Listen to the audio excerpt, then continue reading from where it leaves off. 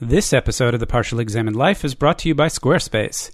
Squarespace recently launched the latest version of their platform, Squarespace 7, which has a completely redesigned interface, integrations with Getty Images and Google Apps, 15 new templates, and an incredible feature called Cover Pages. Try the new Squarespace with a free trial at squarespace.com and enter offer code PEL at checkout to get 10% off.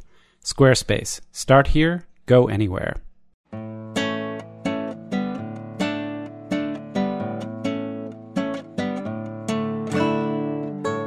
You're listening to The Partially Examined Life, a philosophy podcast by some guys who at one point set on doing philosophy for a living, but then thought better of it. Our question for episode 109 is something like, is science sufficient to give us a satisfying worldview? And we'll be discussing Carl Jaspers' essay, On My Philosophy, which is an existentialist tract from 1941. You can join the discussion, get the text, and lots more information at partiallyexaminedlife.com. This is Mark Linsenmeyer attempting to communicate in the light of transcendence from Madison, Wisconsin. And this is Seth Paskin clarifying his existence in Los Angeles, California. This is Wes Alwan in Boston, Massachusetts. This is Dylan Casey encompassing in Middleton, Wisconsin. This is Paul Provenza, not really sure about existing in Los Angeles. Very nice. Are you sure about existing or exists? I don't know how you do the existence with a Z as an adjective. It was so great to see. Carl Jaspers was so far ahead of a time. He's like a DJ. He's like a mix master with a capital Z at the end. It's just awesome. He should be working with Prince. This is probably a less familiar name to a lot of people than Sartre or Heidegger or these folks, but this was the guy who was an older contemporary of Heidegger. He and Heidegger met at Husserl's 61st birthday party, I saw. Which was crazy. They found that they were kindred spirits, and they had a correspondence from then all the way to the 60s on and off, despite a violent disagreement over the whole Nazi thing, where Heidegger got to keep his job, and Jaspers, who had a Jewish wife, did not. And then after all that blew over, Jaspers wrote a letter to say maybe Heidegger shouldn't be allowed to teach, but yet he still respected the guy. So they still continued to correspond, and it eventually warmed up by the 1960s. Why let a little thing like Nazism get in the way of a friendship? There's a whole book of their correspondence, and there's like a whole decade where it's very sparse and very cool as compared to the stuff from before that. This is an easy thing for us to get sucked into, but apparently Heidegger did express not, I'm sorry, but he at least said he was ashamed at one point. What? Yes. I never heard that. In the correspondence? I just read this today. Yes, but apparently he said that to a mentor of his in a private conversation. And then the mentor went and brought that to the appropriate academic figures or something. And they went, okay, you're like fifth level Nazi. You're not. I think the mentor might have been Jaspers to combine our two stories here.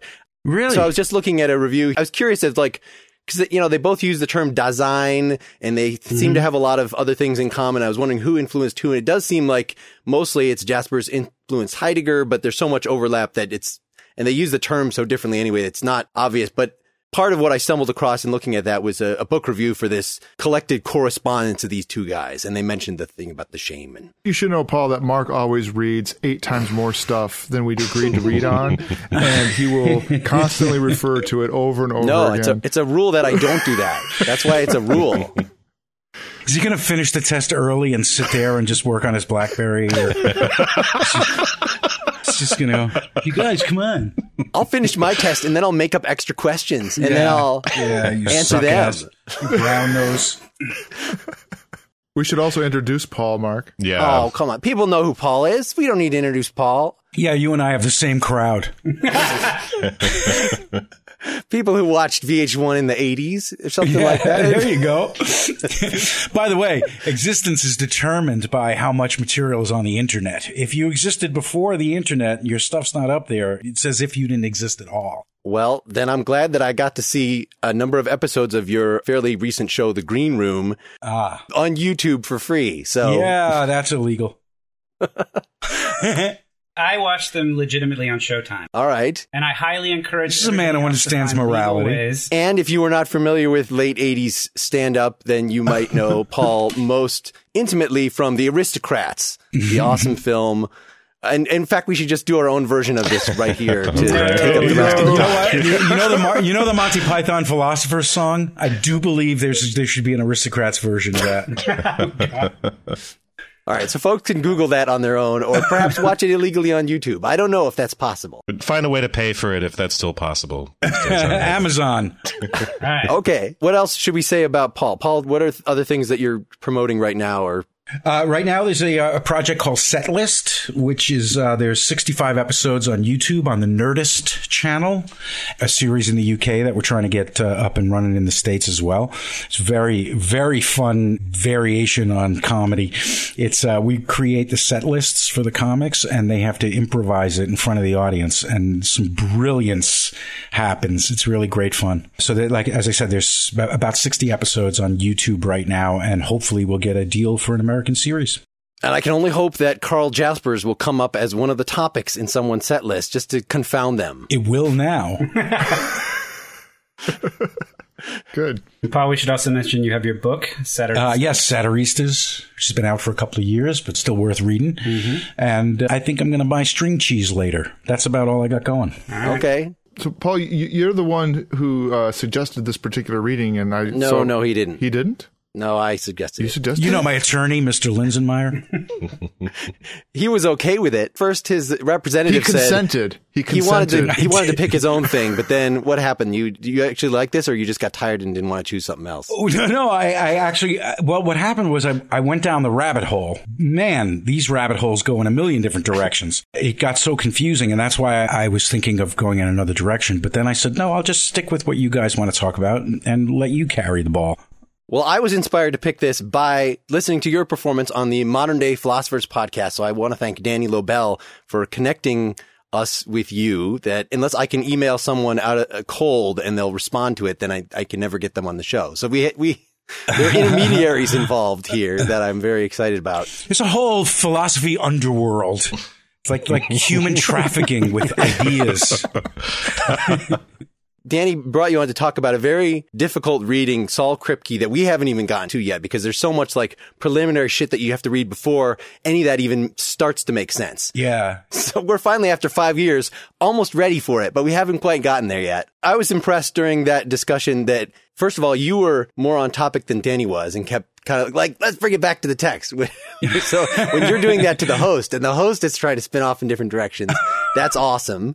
And then also just you displayed an evident interest both in, I know from your other, you've been involved in the New Atheist movement a little bit. I watched you in a documentary about that, introducing Richard Dawkins, I believe. You're interested in science. You're interested in, I think you brought up the term existentialism a bunch of times. So bringing forth an existentialist who is sort of ambivalent about science, and he's not Kierkegaard, he's not a religious figure, but he definitely is not a Dawkins. He thinks that there's a purpose for the religious urge and that it's sort of essential to live a meaningful life, this urge toward transcendence. But at the same time, you also brought up Zen and mindfulness and presence and stuff that I think is very much in tune with at least some versions of existentialism. Absolutely. It was interesting because going down the Jaspers rabbit hole, it raised a lot of questions. And I think I'm more confused about Jasper than I am clear after reading him. So I'm interested in talking about this and finding out just how stupid I am. There's a reason why we don't limit ourselves to getting professional philosophers or obsessed amateurs like ourselves on here as guests, because, we want this to be a reality check. It just can't be a community talking to itself in some ridiculously insular way. Well, isn't that the problem with philosophy in general? Seriously. I mean, it's a snake eating its own tail over and over and over again. That's why I left. I actually started out at University of Pennsylvania as a philosophy major. And I actually left after 2 years because A, it just wasn't funny enough. And B, you weren't reading the right philosophers. Apparently. I should have been reading Stephen Wright. No, I just found it really ideologically masturbatory. Really, I just felt like a lot of regurgitation, a lot of parsing of things that it was almost crazy to continue parsing them because there were so many, like that's one of the problems I had with Jaspers is that, he uses words like transcendence. There's so many different interpretations of what the word transcendence means. And it's just hard enough just to figure out what his definition of it is. And then when everybody else chimes in around it, it just becomes more and more confusing. And it just seems to me to be obfuscating more than anything else. I'm glad you brought that up because I had a similar experience reading just this little snippet. So he's got a text called, I think, Reason and Existence. It's like 5 lectures. And the introduction that's written by somebody else, some professor from Northwestern, says, a lot of people get exasperated by the fact that Jaspers doesn't define his terms. And he does that on purpose. I'm so glad it's not just me, though. That's the big problem. That's it right there. I would have stayed in philosophy if everybody got up and said, you know what, I don't know what the hell's going on either. That would have been great. That they're by nature indefinable in some way. And that's like only a conclusion that you figure out at the end of it, when you figure out like that this urge towards transcendence is in itself an urge towards something that cannot be put into words. And so you can describe the experience of being pushed or having this urge to transcendence and the process of philosophy by which you somehow leverage this in interesting ways. But that ultimately he thinks that the doctrines that come out of philosophy are nothing, that there's not going to be anything that sort of someone who didn't go through the process of figuring it out with you is going to be able to understand. Right. Because, well, he does get into that. He does get into how your own circumstances, what's the word? Historicity. That sounds like some sort of a medication they're advertising. It may also cause anal bleeding. Try historicity. All that sort of stuff about context and separating yourself from context and consciousness, basically. All that sort of stuff. Ultimately, it gets down to, like, really, the Zen koans make more sense to me because they are more intuitive and less specific and suggest being in a place that cannot be literally articulated. So you like the encompassing. I love the encompass. You get me a good encompassing, I am in. I like encompassing more than pie. So the encompassing is one of the key terms in here. Also translated in a different article that I read as the comprehensive. I know that helps a lot. But yes, it's that at which... So if we're doing science, we're elaborating particular things. Right. We're investigating particular things. Right. It's the general theory as opposed to the specific theory. Right. So science has the push toward more and more general. Right. But then it never gets, according to Jaspers, all the way to an actual worldview. Even the scientific worldview itself of I will only believe things that I have good rational justification for, and all the things that Dawkins would say is these are the guiding forces of my life. They are not themselves proved by scientific experiments. They are sort of prior in some way. You learn about them through doing science. You learn about that attitude. And they accumulate to what ultimately one would hope is towards a worldview. But there is that aspect of we're at a place in time and technology and scientific advancement where we can actually really seriously and concretely talk about things like parallel universes. And those things are not abstractions in the same way to me that discussions of them are in philosophy. Probably because we've taken all the baby steps along the way to understand the concept in terms of the physical world and the math of it all and understanding, I mean, we have cell phones. They work. We know that, we're at that place. So a lot of these concepts of what science is able to prove or isn't able to prove, that gap seems to be shrinking in terms of our understanding of vaguer, less concrete, less definitive aspects of science. Theoretical physics right now, I mean, it may as well be magic, don't you think? Well, that was certainly when he was writing too. But yeah, Dylan is the actual physicist. So, have you seen the way physics gets made? It's not pretty. The thing about science is that it accretes, it builds on itself. And there's always this kind of tie back to stuff we can basically agree about talking about. So every time a scientist makes an experiment or they say, well, I have a new theory, any scientist worth their salt is they'll say, okay, well, let's agree about what we're going to measure, what we're going to be looking at together. Right. And then if you get a different answer from me for anything, then the way we sort it out is we go make a measurement of that thing or of something related to it. And that'll tell us which one of us is right.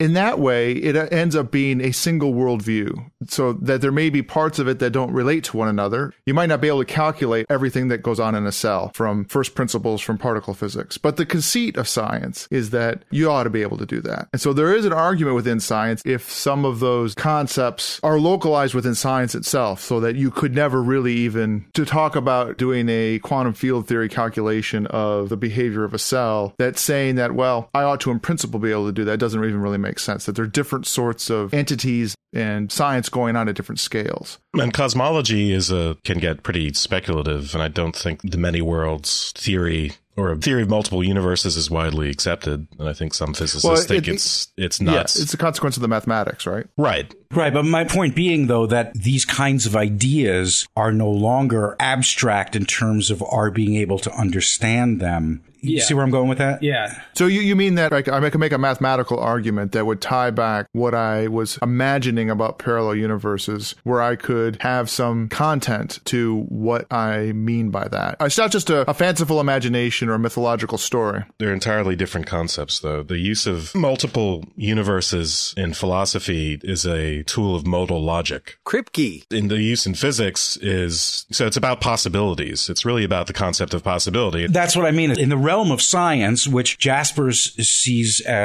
he sees something binary there, but in the world of science, it's sort of crossed over into so many of the abstract ideas about reality and consciousness that were the realm of philosophy. But now, even sort of part of the popular vernacular, we understand them in a different way. So a lot of what has gone on in philosophy almost seems quaint. I would argue that the many worlds hypothesis, which, again, many physicists don't think highly of, is more speculative and imprecise use of a concept of a world or a universe than its use in modal logic. Just because it's more abstract with logic doesn't mean it's less precise or ultimately even less practical. So remember, this development of logic also led to technology of the computer. And there's lots of fanciful sounding stuff that goes on in philosophy that's a result of the fanciful kinds of stuff that goes on in higher mathematics. But some of these things have applications.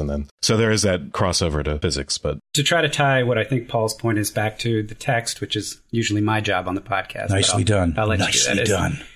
What you might consider as the totality of things that science is giving us an understanding of. We have scientific knowledge of ever more increasing things. And as the collection of scientific knowledge expands, the knowledge that is abstract or vague or in the corners or what have you starts to shrink. That makes sense. What I think Jaspers is trying to say about that is it doesn't really matter how much it expands. The total collection of scientific knowledge does not itself give a picture of our experience in the world in its totality. That's one thing he wants to say, is that we can add up all the science together and it's not going to tell us what it's like to be a human being. Right. Or to be this individual human being. Right. And then the other part that he wants to make that he's going to distinguish from philosophical knowledge, and this is one thing that I really liked about it, was scientific knowledge is ahistorical. We do not need to reinterpret a scientific fact or a theorem in the light of every generation, or our experience in the world does not color or impact how we see certain constants or scientific theorems. Whereas he says the history of philosophy, and I took away from the text also things like art and poetry, are also always self-referencing and always self-analyzing its own history in light of its current present.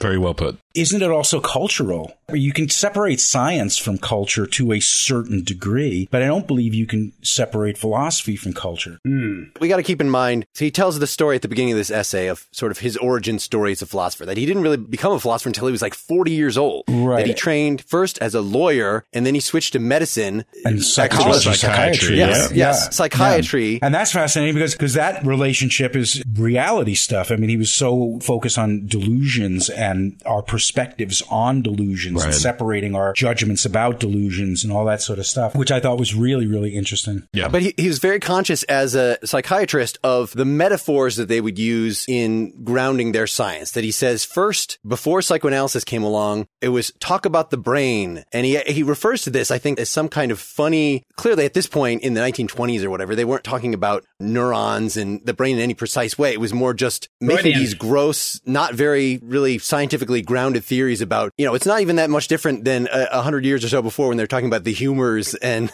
yeah, it's funny. I was just going to say that.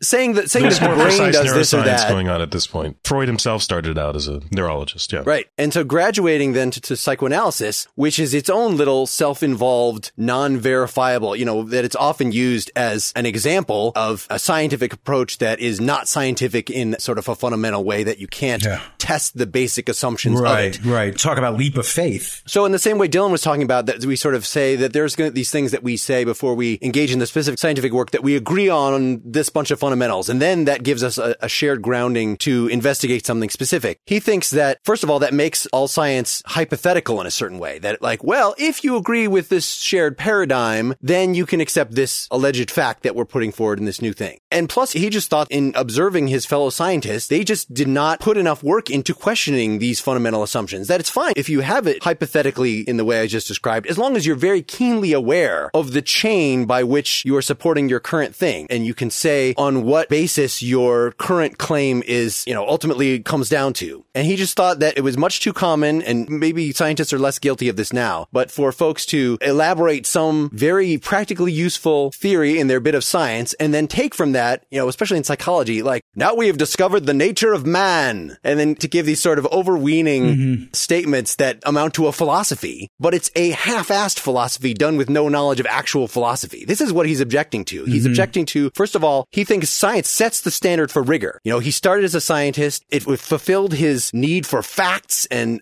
solidity. So he absolutely thinks that philosophers who ignore science are just fucking idiots. If you embrace irrationality or something like this, then you're just confused. You don't know what you're talking about. But at the same time, that if a scientist goes beyond their scope and puts forth philosophical statements that something is going wrong. And I think ultimately what this leads to is that most of the things we would talk about as philosophical generalizations, whether they're made by scientists or philosophers, he thinks are the wrong way of doing philosophy. As I was saying that earlier, that his ultimate point in philosophy is that you get to this personal existential, this is my relationship to the world, and you can't characterize that. It's characterized by a way of being, and it's not characterized by, here's a set of statements, generalizations about the nature of man and the world and all this crap that I believe. That as soon as you take a dogma like that and then you teach it to somebody else, there's something that's not true philosophy, according to him. So I think a lot of what scientists might object to about philosophy isn't the kind of philosophy that Jaspers is actually going to like either. That section you're talking about, Mart, he's not just complaining about philosophers. He's complaining about doctors, psychiatrists, scientists. I mean, he felt that, I think, methodologically, all of these different disciplines were lacking. And he talks about one specific example when talking about doing dream analysis, I think, or something like that, where he says, we shouldn't be focusing on the content, but we should be looking at how the belief is held by the individual. That something as simple as that points to a methodological problem. And so he brings that over to philosophy when he gets there later on, but it starts very deeply rooted in what he was seeing in psychiatry and medicine, I think. What you're saying reminds me of, I guess it's section 3 of the essay. He says that philosophical thought is practical activity, although a unique kind of practical activity. So it makes it be scientific. So the way he formulates this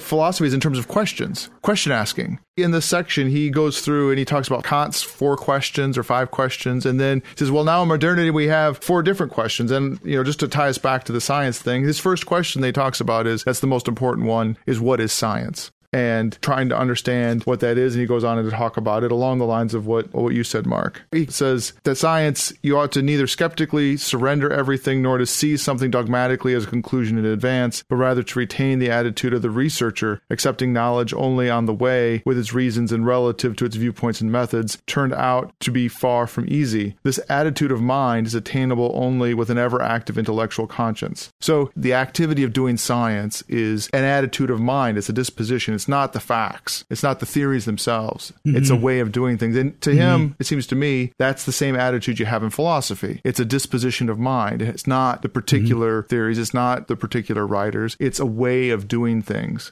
It's not because it's not knowledge. Philosophical knowledge isn't knowledge in the same way that scientific knowledge is. And you wouldn't need to reinterpret it every generation, and each individual wouldn't have to do it for themselves if it was somehow something that could be grasped, or it's an activity. It's a quintessential or essential human activity. That's what philosophy is for him. I did want to quibble, though, about the not interpreting science part, because I must have blasted by that section or that part. He says that science is completely ahistorical? No. He says it is universal.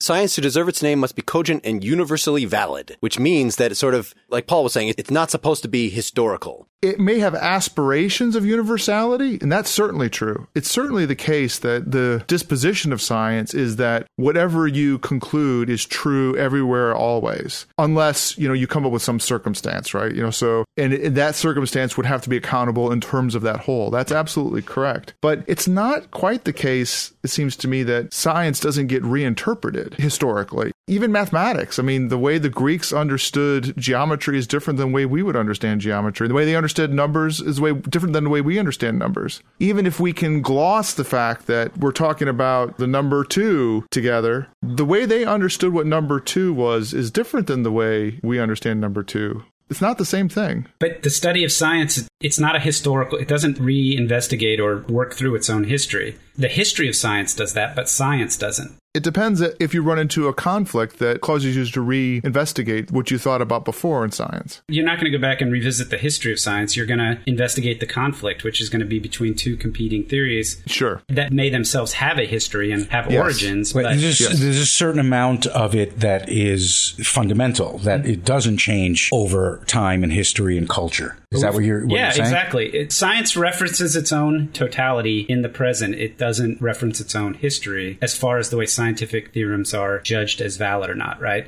Are you saying anything different than scientists don't talk about Newton, but philosophers talk about Plato? Yeah, that's exactly what I'm saying. Okay. And I think that's what Jaspers is saying. And it's the reason for that. Besides which, the paradigm of science here is empirical science, which is supposed to be making factual assertions about the experienced world. So mathematics, though highly related to science, and certainly in many of the discussions we've read, is brought up as a paradigm of science or a paradigm of reason. But mathematics is strangely completely absent from anything that I read from Jaspers here. I think maybe the number 2, anything involving a priori knowledge like that, or at least according to somebody that liked Kant, like Jaspers did, it's a priori knowledge, is not what he has in mind. That is actually a piece of philosophy. As he says, that sciences sort of start as philosophy and become their own thing when they get their methods established and become more purely empirical disciplines.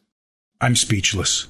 That often happens after Mark speaks. Well, let's turn to another quote here. Scientific knowledge is always, this is under the same section, what is science? Scientific knowledge is always particularized, that it does not aim to embrace the totality of being, but only a specific subject. Here's the new part, that it affords no aim to life, has no answer to the essential problems that move man, that it cannot even furnish a compelling insight into its own importance and significance. In other words, that in just investigating facts, where do values come from? You don't get values from science. You come with values already sort of built in, and you use them while you're doing science. Maybe science informs them, improves them in some way, but, the is-ought distinction right there, it makes it so you need something. That's interesting to me. I mean, like, when it became clear that every atom in your body, my body, and everything around us comes from the same place and goes back to the Big Bang, how does that not create a worldview? How is that separate from a worldview? How can you say we're stardust, we're all stardust,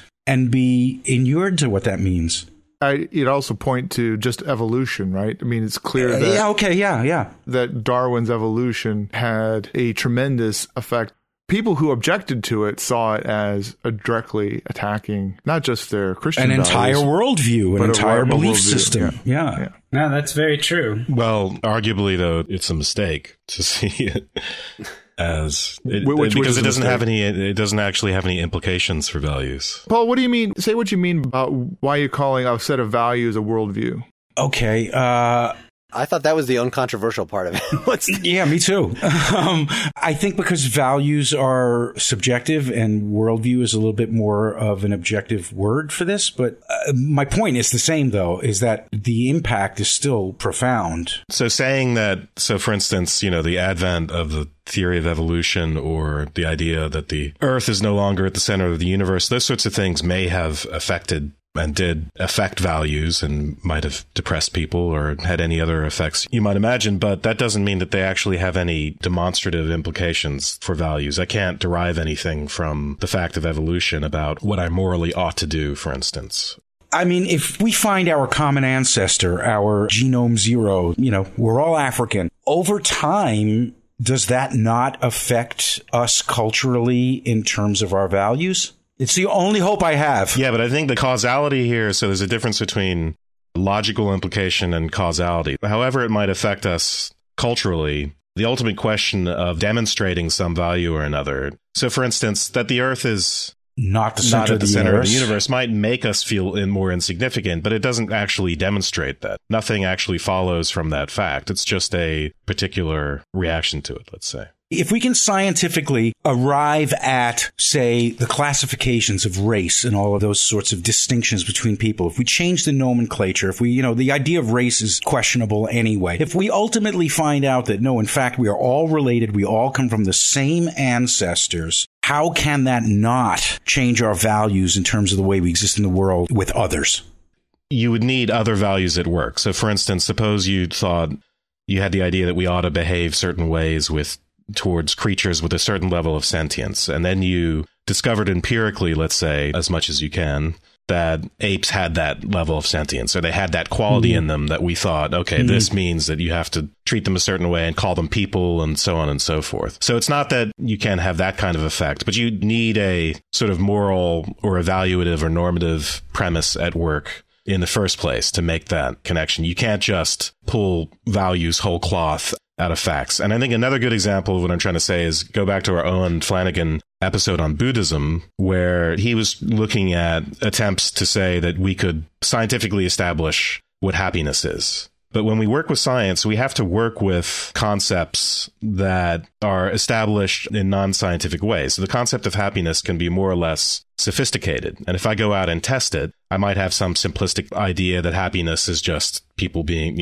experiencing pleasure or something like that. Or I might have a more sophisticated version of happiness, one that comes from Buddhism or Aristotelianism. And the science I do in testing those ideas is predicated on a lot of conceptual work that comes first. So I think Jaspers would rightly say that there are domains, there are questions, genuine areas of philosophical concern where science can't answer those questions. Only philosophy can answer those questions, and those areas have to do with reflection, with thinking about myself as a human being. And the reason why it's sort of cordoned off is because consciousness and subjectivity are cordoned off. They are not themselves empirical objects for scientific study. We have to get at them from the inside.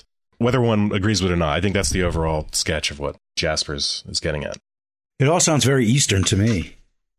I think he's very influenced, yeah. I did read somewhere that he did either do some Buddhist studies or he was somehow in contact. He was familiar with it.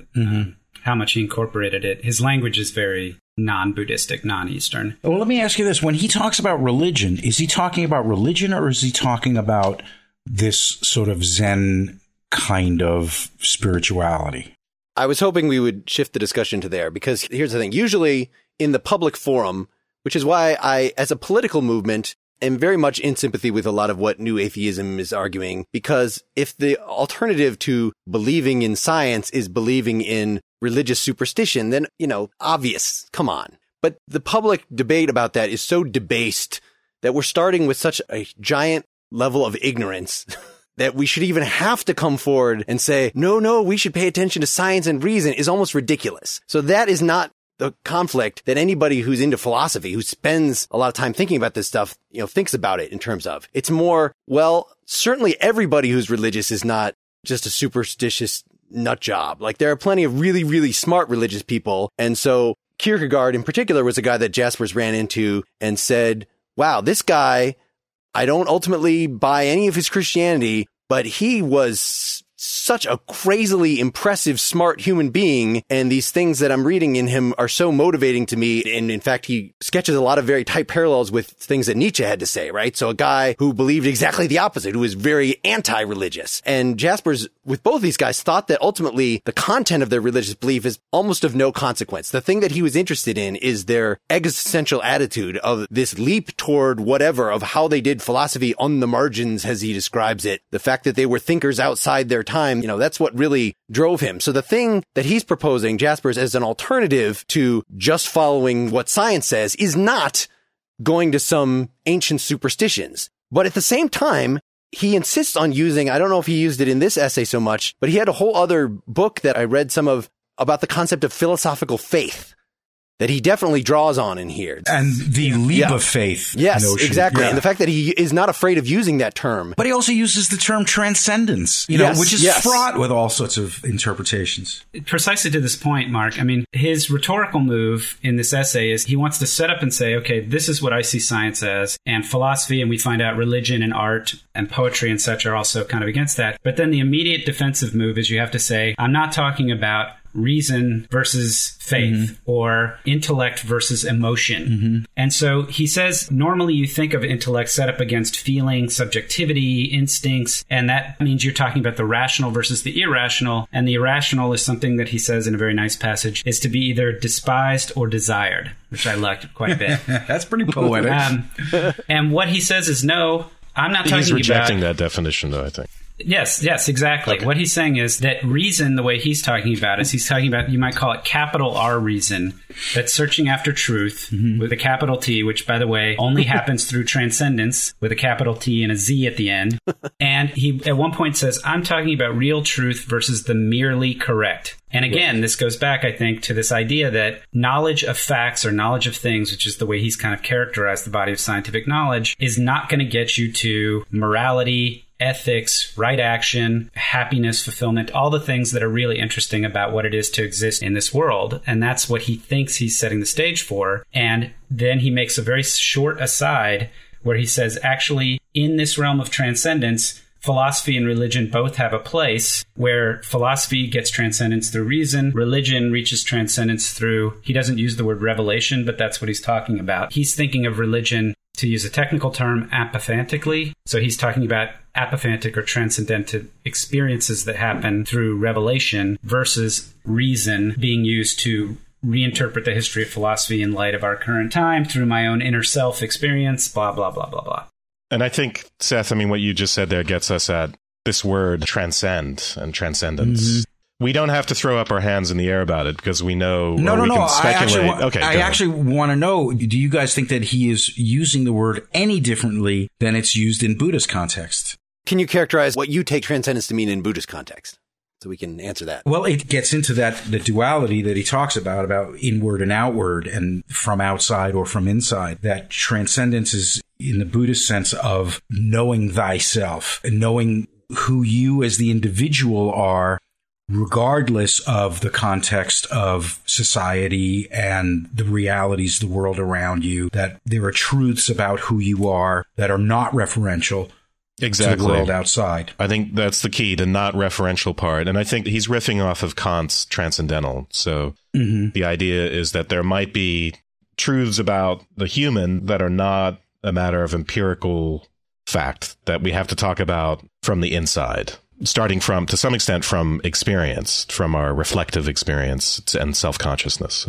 Well, which is a whole other question, because how do you separate anything from experience? How do you separate any thought process from experience? How do you separate any... He's okay with not doing that. Yeah, but the difference is between, science in the strict sense focuses on objects for which we can collect empirical data. Which involves abstracting from particular experiences to the general, so that anybody that does this experiment would have the same experience, the same data. Right, and it has to be repeatable. And Mark, you mentioned, this is one of the problems with, say, psychoanalysis, is that it's not repeatable. And it's not that psychoanalysts aren't, Freud was very scientifically minded, and there's more of a scientific spirit, ironically, in his writing than, say, in a Jaspers or any philosopher, but he gave up on the neuroscience, it's true, because he didn't see it as getting at the problems he wanted to understand, and he focused on observing individuals. But the nature of that is that he's focused on human beings as radical particulars. So they have their own cultures almost, and they have their own little associative meanings and so on and so forth. So when you study this person and you draw certain conclusions about what a dream means or what's going on in this person's life, it's not repeatable. And strictly speaking, it isn't science, but that's still not to say it's not valuable, because you can find things out about a human being by sitting in sessions with them and observing just that person and talking to them that you wouldn't find out by surveying 100 people and having them take these sorts of psychological research questionnaires where they rank their happiness, what's your mood on a scale of 1 to 10, and so on and so forth.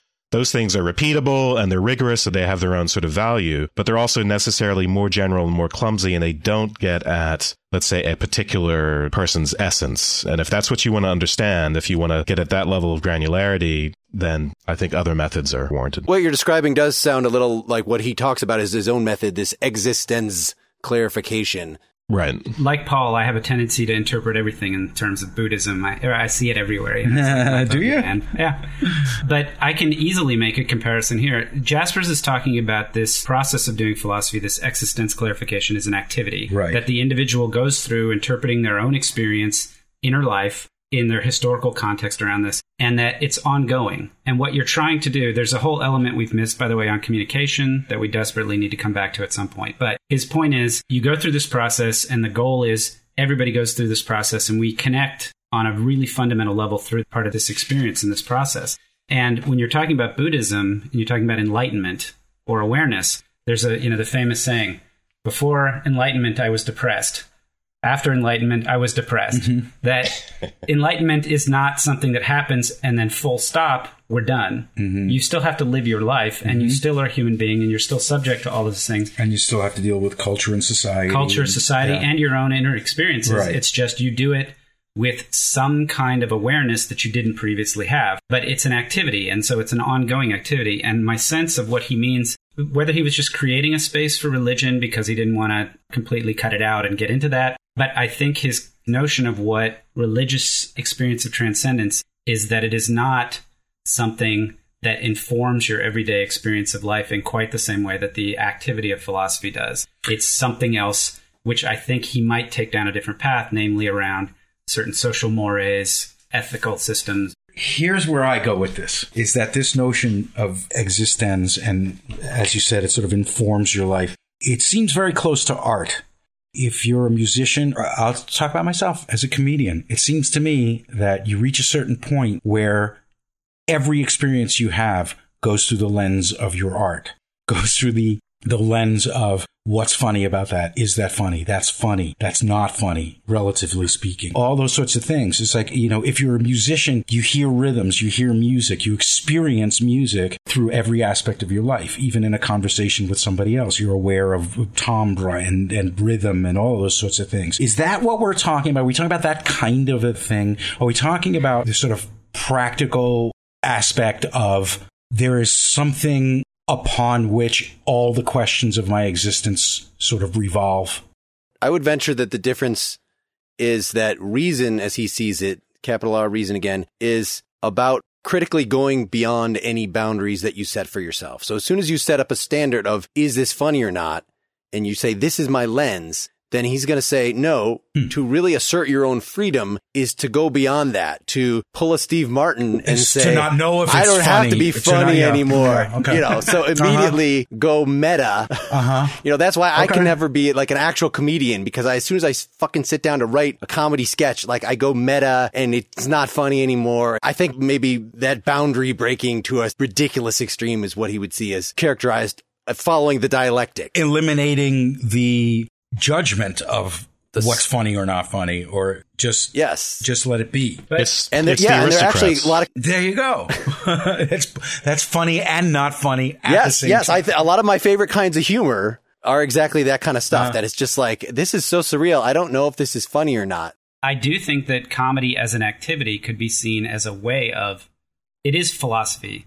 It can be philosophical. Okay, so you understand where I was coming from. I do understand where you're coming from. When we get to talk about communication, I have a lot to say and about I think that. music is similar in that way as well. Yeah, absolutely. Yeah. I think anything that has a communicative aspect to it, where you use it to make a connection to other people and talk about a truth of experience, has the potential to play into this. Not because it's merely communication, but because it's a mode of inquiry. It's a mode of inquiry. It's an inner experience that you then communicate. And if it touches and kicks off or allows other people to have an inner experience of a similar truth, then that's the type of activity that I got the sense he was talking about when he's talking about doing this clarification. But again, we need to talk about that communicative aspect before that's going to make sense. Doing music isn't doing philosophy. Is that what we're saying? No, in that case, I'm just really looking at it as a sort of mechanism. The living authentically part is what we're concerned with. The existence is philosophy. The only way is the process of analyzing the philosophical tradition. Surely that's not the only way of living an authentic life. The only way to live authentically is to reread all of Plato in the original Greek. But the distinction of living authentically, do you think Jaspers was saying that the goal of philosophy is living authentically, and that is doing philosophy or being philosophical is one of the ways of doing that, or perhaps just his own way of doing it? It's his way? I guess I was imagining that there was a way of thinking about art, of being an artist or being a musician, that involved this kind of constant questioning, so that you would be, I don't know, authentic in your life in that way, and it would be philosophical in that way. But it wasn't in the particulars of the way you played the drums, or, the way you were a mechanic, or any of those things. Any of those particulars about the way you did your living weren't the philosophical part. It had to do with this disposition. The disposition, right. Your particular attitude of things. And here this makes a distinction, Dylan. So what Jaspers is talking about is this activity of looking inside yourself, taking your inner experiencing, filtering through the lens of your contemporary situation, and investigating, like, say, the history of philosophy. That was, well, you can be an artist and you can work your way through the history of art, because art has the same kind of thing that philosophy does, which is we don't stop looking at Renaissance enunciations, right, and or we Greek statues, and reimagine, but and you take your own experience and you reimagine that, and that process. Whereas being a mechanic, you don't go through the history of, you don't do that same activity, but you can be mindful and aware in a Buddhist sense when you're working. And we talked about this in Zen and the Art of Motorcycle Maintenance, so I won't get into it because that's the whole point of that book. But I'm just saying that there are probably a couple of things that typically are going to have to do with investigating a tradition or a history, and it's going to have some kind of symbology associated with it, whether it's language or pictorial representation or music or sound, something like that. And in the sense of comedy, there are comics who are philosophers or are very philosophical, and there are ones who are less so. Can I ask Paul, are the good comics, in your mind, the ones who pay attention to the history of comedy and kind of are, self-consciously aware of how they're riffing on George Carlin in some tradition? I don't think so. I think at some point that just sort of becomes unconsciously embedded. I mean, when you start doing comedy, you're really doing an impression of somebody doing comedy, because you don't have the performance skills, you don't have the experience, you can't take lessons like you can on the piano. So we all end up sort of going up there projecting some sort of an imitation of what we think a comedian is, or the kind of comedian we would like to be. So I think inherent in that is a presupposition of all of that stuff. I believe that somebody like Steve Martin was very much aware of the history of comedy, but more importantly, he was driven by the immediate scenario in which he emerged. He was looking at what was being done around him and actually went back to a clown-like form, which goes way back. He actually went, everything old becomes new again. I mean, if Bob Newhart or Professor Irwin Corey showed up now as 25-year-olds, they'd be hailed as visionaries and geniuses. What made Steve Martin interesting was because of the time he was in and his choice to not engage in it the way others were engaging in it in the time that he was pursuing it. He had a lot of sense of the history of it, but I don't think it's necessary. I think it sort of becomes inherent. I'm sorry to sort of talk in circles there, but it's a little bit vague. No, it sounds like, even though you just said no to my question, I heard it as yes. Oh, how'd that happen? Hello? Is this thing on? Steve Martin is, one of the reasons that they're so great is because they are in touch enough with the history that there's a resonance and depth to what they do, that even if they're reacting negatively to the people that were immediately before them and, I want to do something different, I want to be a rebel, they're doing that often by channeling something that's even more subconsciously impressed on them. Well, then the answer is yes, because I think it's inherent in the form. I think in order to just get up and do stand-up, you're appropriating stuff that's been done before. You're appropriating pretty much every device you have in the process, you've appropriated. But it's coming from a fresh place. So that it does sound like Jaspers. You may not be aware of it. A lot of people are doing great work who aren't aware of, you know what that is? That's something that Ernie Kovacs did. They're not aware of it, but it's sort of inherent in the vernacular. Well, that went to an interesting place, because I wasn't even talking about the history of philosophy. I was thinking about comedians who take meaningful themes that are meaningful in a philosophical context and apply it into their own truth, and then find a way to articulate that to an audience that it resonates with them. Well, I guess you're talking Carlin there, aren't you? Carlin, Louis C.K., even Patton Oswalt, I think, does. Oh, yeah, very much so, yeah. Well, they're all from that same sort of DNA. They're all working in that same way. I think it's a performative version of what we typically think of as scholastic, but it's a very similar kind of activity. Comedy in general, I think, swims on the same end of the pool as philosophy does. I think whenever comedy is talking about ideas as opposed to culture, well, I think it's true for any art form. And I think any art form that is dealing with ideas as opposed to culture, I think you end up in the realm of philosophy. Do you not? Yeah, I think that's right. It's what is it? History of the World Part 1, stand-up philosopher? Yeah, exactly. It's the reflective observational element. So I think that the two are cousins in a way. It does seem, though, that there's an anti-intellectual strain that is easily available to comedy because of our shared experience of confusion. That it's funny if we approach even this book and say, what the hell is Jaspers talking about? There's nothing more philosophical. That's about the human condition right there. Well, but, right. So if you use that kind of, it's like the joke, what's the deal with X? Okay, well, that could lead you down a path of sort of, like Louis C.K. does, of coming up with a novel take on X and blah, blah, blah. And that's what makes really, but if you just end up dismissing it as a lot of crazy nonsense that the government is doing and a lot of crazy nonsense that, there's a type of comedy that preys on people's fear of ideas and fear of the unknown. In other words, when conservatives try to do political comedy, that will resonate with an audience. It will make them laugh. Have you ever seen the Christian comedy circuit? No. Yeah, it's a thing. Sounds amazing. It's a real thing. Yeah. The funny bone in the body of Christ. I remember that on a poster. That's great. Just like music, there are bar bands that aren't doing a single thing original, but they're just fun to listen to. There's a lot of comedy that's just bar bands. And then there are real breakthrough artists, and there's everything in between. I just find it funny. Like, again, Danny Lobel, I like his podcast. I like what he does. But some of it is the fun. It's not only, it's an honest curiosity about philosophy, but it's also oh gosh, philosophy's so hard and we're all so confused together and that's fun to be confused together. And so that a lot of the, the discussions where you guys left Kripke like, what the fuck is Kripke talking about? And then you just kind of leave it there and maybe listeners will go read some Kripke on their own, but probably not because it was really set up as something that's not very entertaining as far as the material. You guys were entertaining as opposed to the material, so I'm just. Well, how many people think right now are masturbating over Jaspers? Come on. We're talking about, There is a mad rush on Amazon right now. Has sold out of Reason and Existence. It pulls in two different ways. Even though there's a lot of similarities, as you were saying, between philosophy and comedy, that, a philosopher is going to be tenacious and bugged about this. Like, if I'm confused by this book, fuck, I don't want to be confused. I want to then, for the next 2 years, but a comedian's job is first and foremost to entertain. A philosopher's job is first and foremost to become obsessed with that. Right. The philosopher is just putting off the punchline for, ad infinitum, basically. So. Hopefully. But I mean, comedy is Carlin always used to refer to it as a vulgar art form in terms of vulgar meaning of the people. It's not an elitist thing.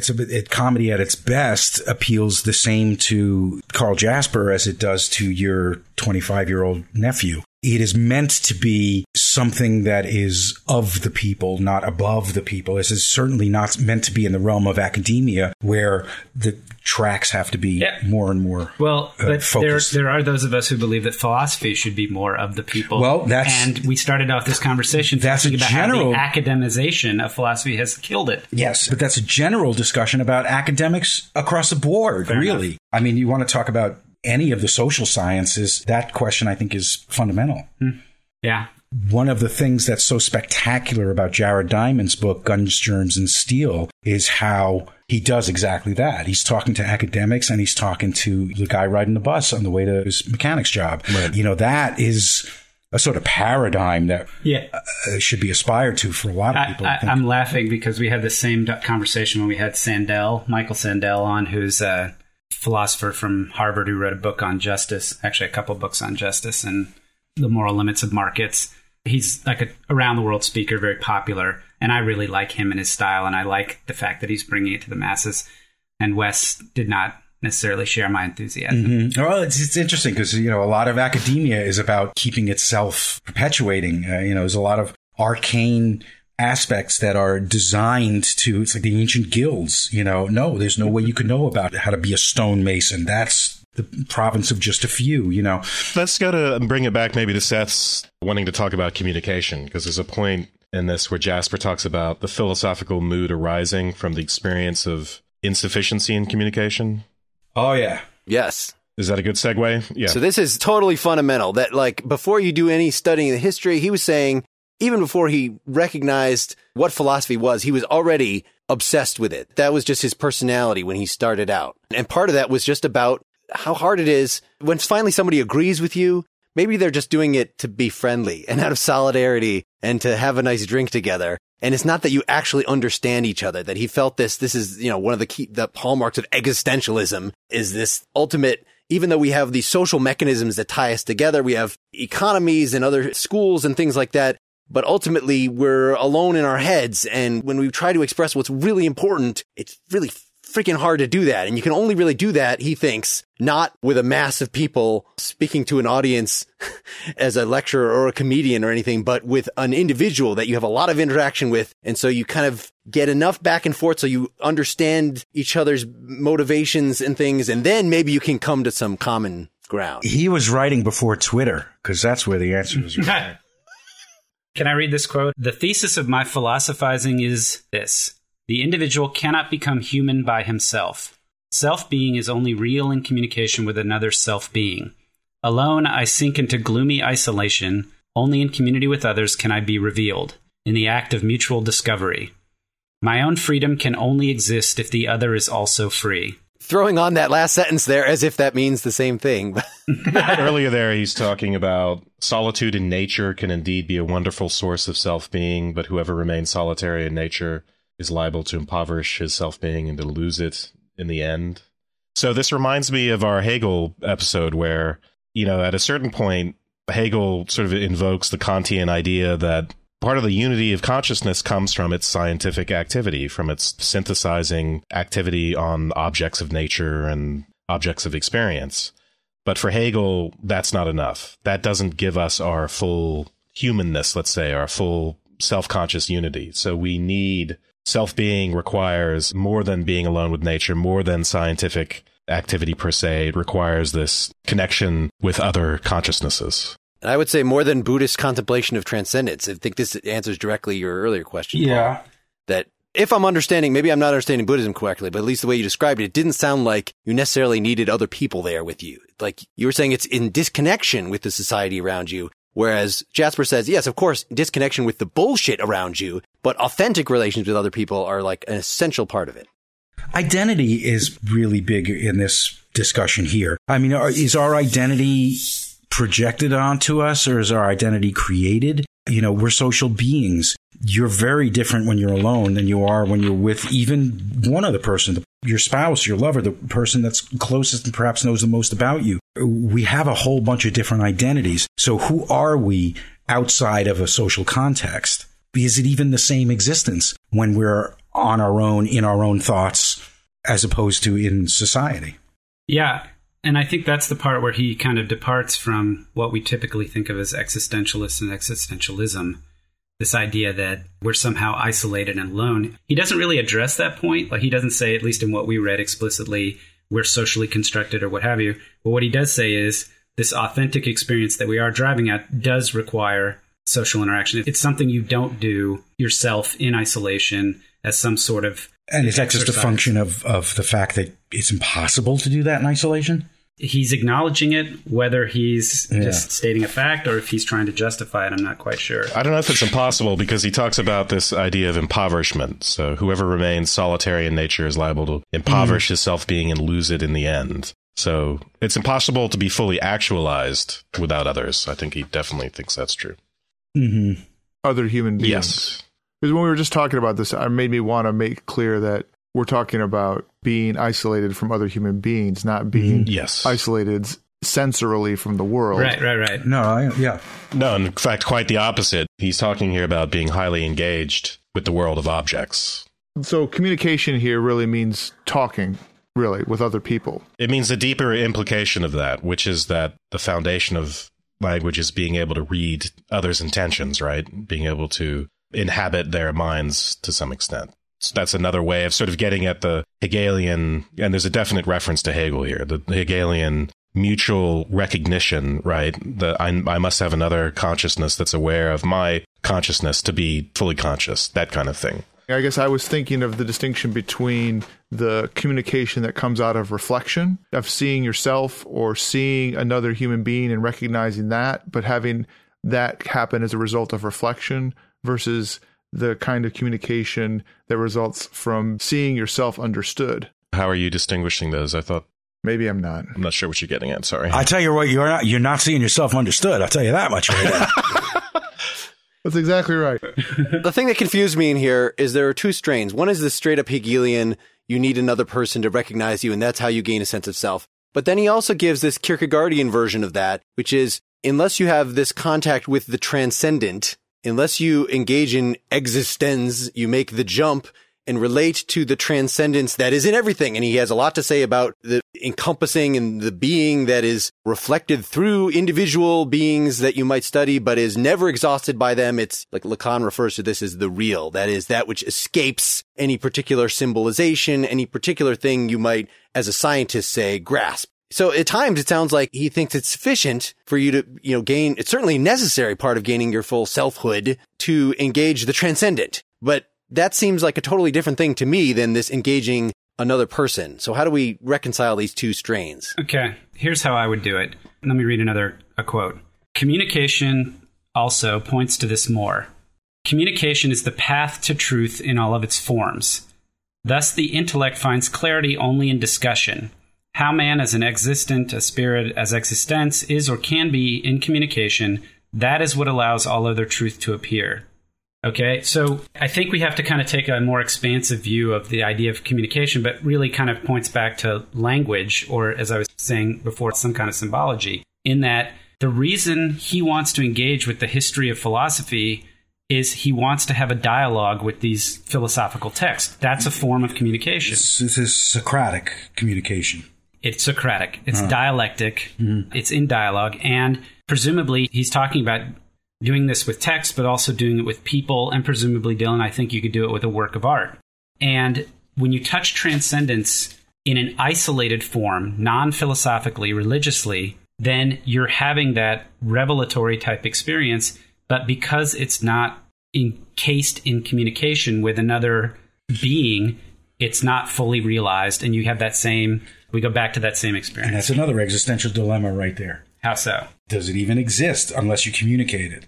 Well, yeah, that's part of the thing. So if you don't believe that the result of philosophy is an objective set of doctrines that you can write down and that other people can then confirm in the way that they can confirm the results of science, then how do you nail it down? Like, that's one of the criticisms of existentialism altogether is, for instance, if you're an existentialist, you don't believe in a objective set of values that we all should follow. So if you're only using your own standard, if you're creating values, as Nietzsche says, for instance, how do you make sure you're not cheating? How do you make sure that you don't say, oh, I'm making a law for myself, but then tomorrow I'm going to change it to something else and then I'm going to slide around? Well, intersubjective communication is the substitution for the objectivity that is lost.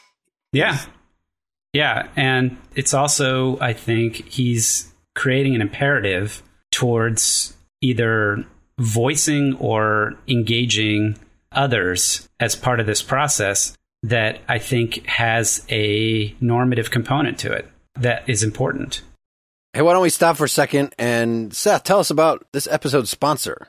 Thanks, Mark. Our sponsor for this episode is Squarespace. We've talked a lot in the past about how hard it is to build a website, or how hard it used to be to build a website, and how much time and energy we've put into the PEL website, setting it up, putting in things manually, loading add-ons, troubleshooting, trying to get stuff to work. Squashing it when it becomes sentient.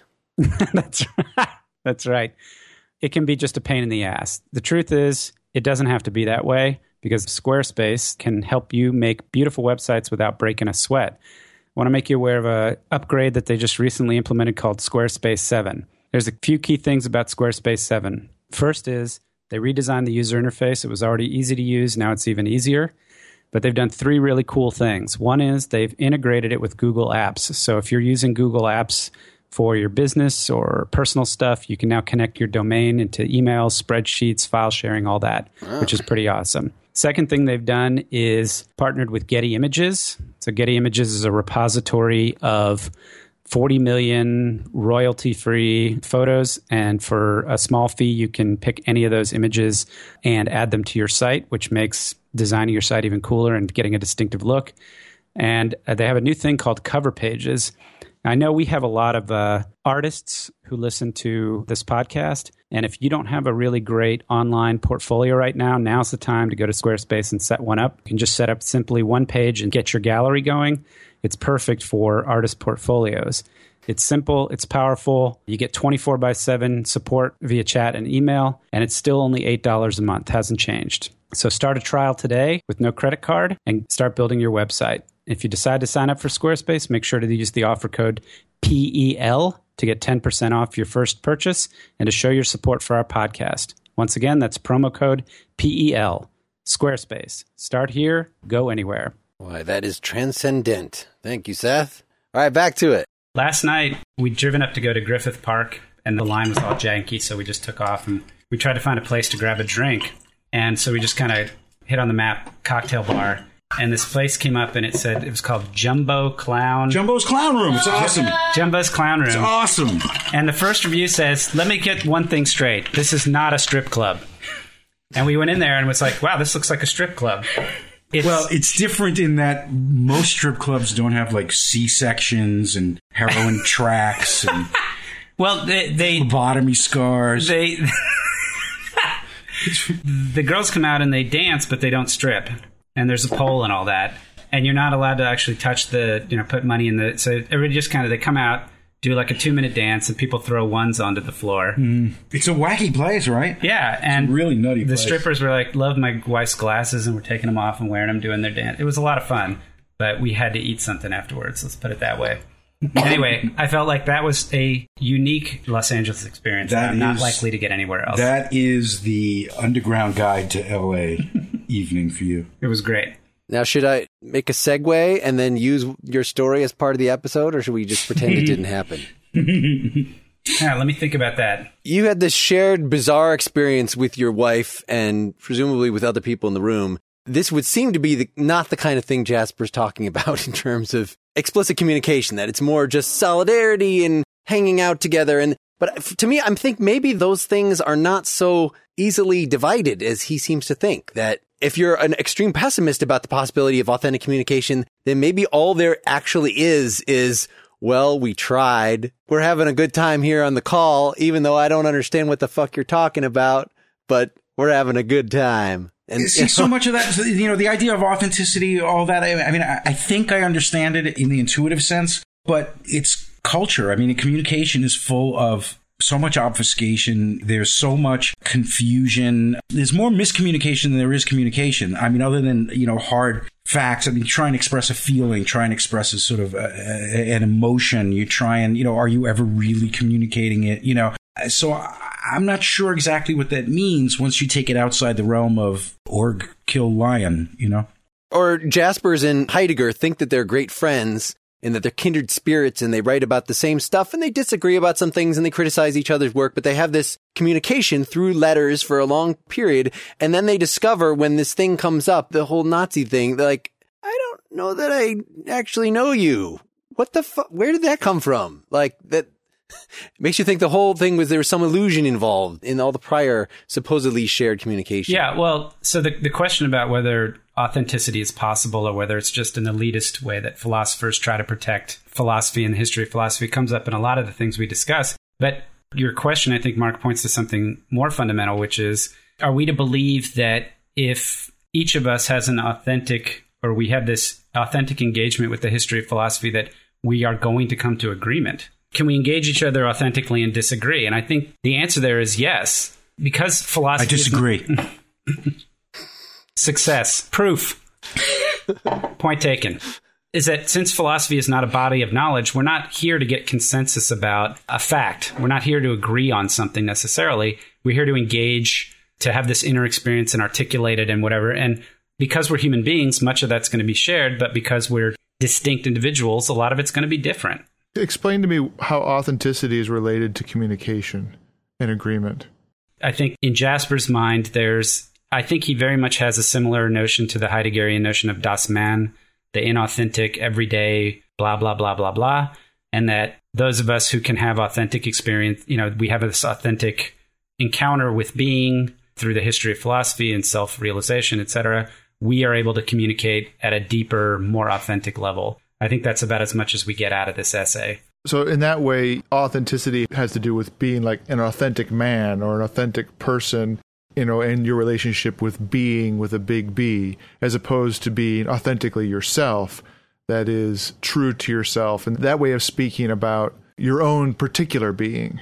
Yeah, I think it's definitely more the former for Jaspers.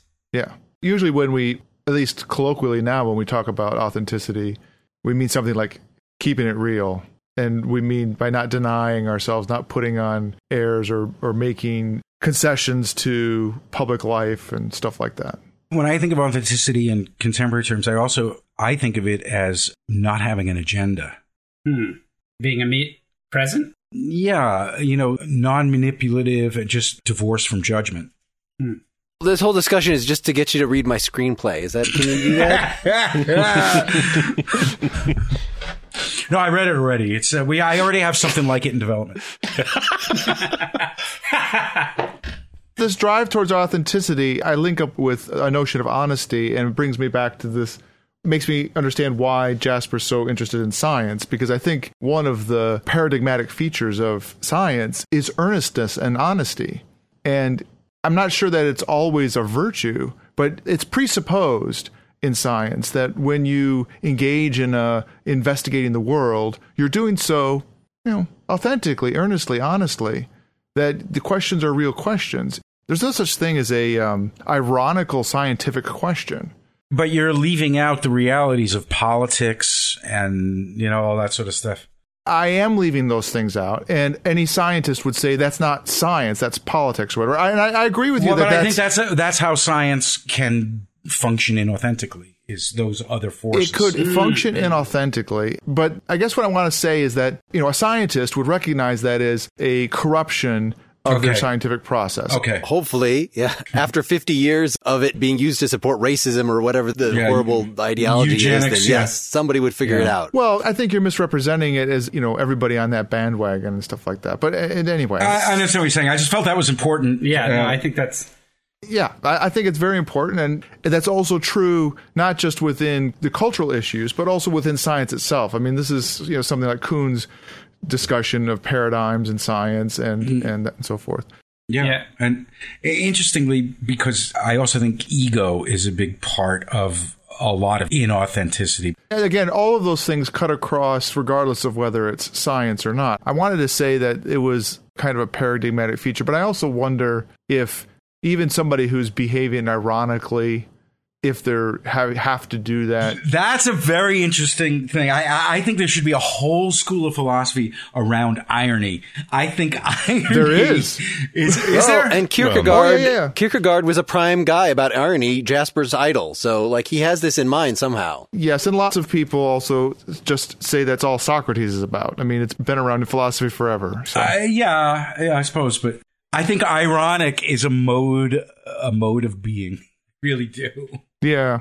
Maybe part of what makes it so that the results of philosophy are not like the results of science, that you can then go back and redo the experiment and stuff, is if you take on a different point of view, then you come up with different philosophical consequences. And that's in fact part of the dialectic as you proceed in your philosophical thinking, is you come to some definite philosophical conclusion, and then you sort of turn your point of view around. And one of the ways of doing that is by adopting an ironic stance, like Dostoevsky, satirical, who made some of the most effective arguments for atheism, which was not at all his view, because he sort of could take the same information and do a different kind of interpretation, even consciously, even ironically, on purpose, skewing things as a method of advancing philosophically. Yeah. That's what satire in its purest form is.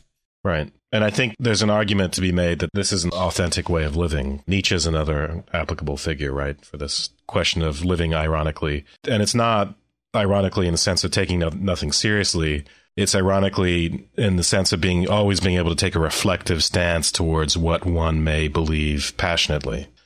Right. And in some contexts, embracing the alternative just for the experience. Yeah, exactly. I'm glad you brought up Nietzsche, and I'm glad you mentioned that, Paul, because one of the things I was thinking, I'm very glad, was that when Dylan was speaking, I think part of another thing about the authentic stance is a kind of courage to think about things that are uncomfortable to think about or hard to think about, are not immediately practicable and that sort of thing. And so irony and satire are ways, in some sense, of approaching things that are difficult or challenging. Right.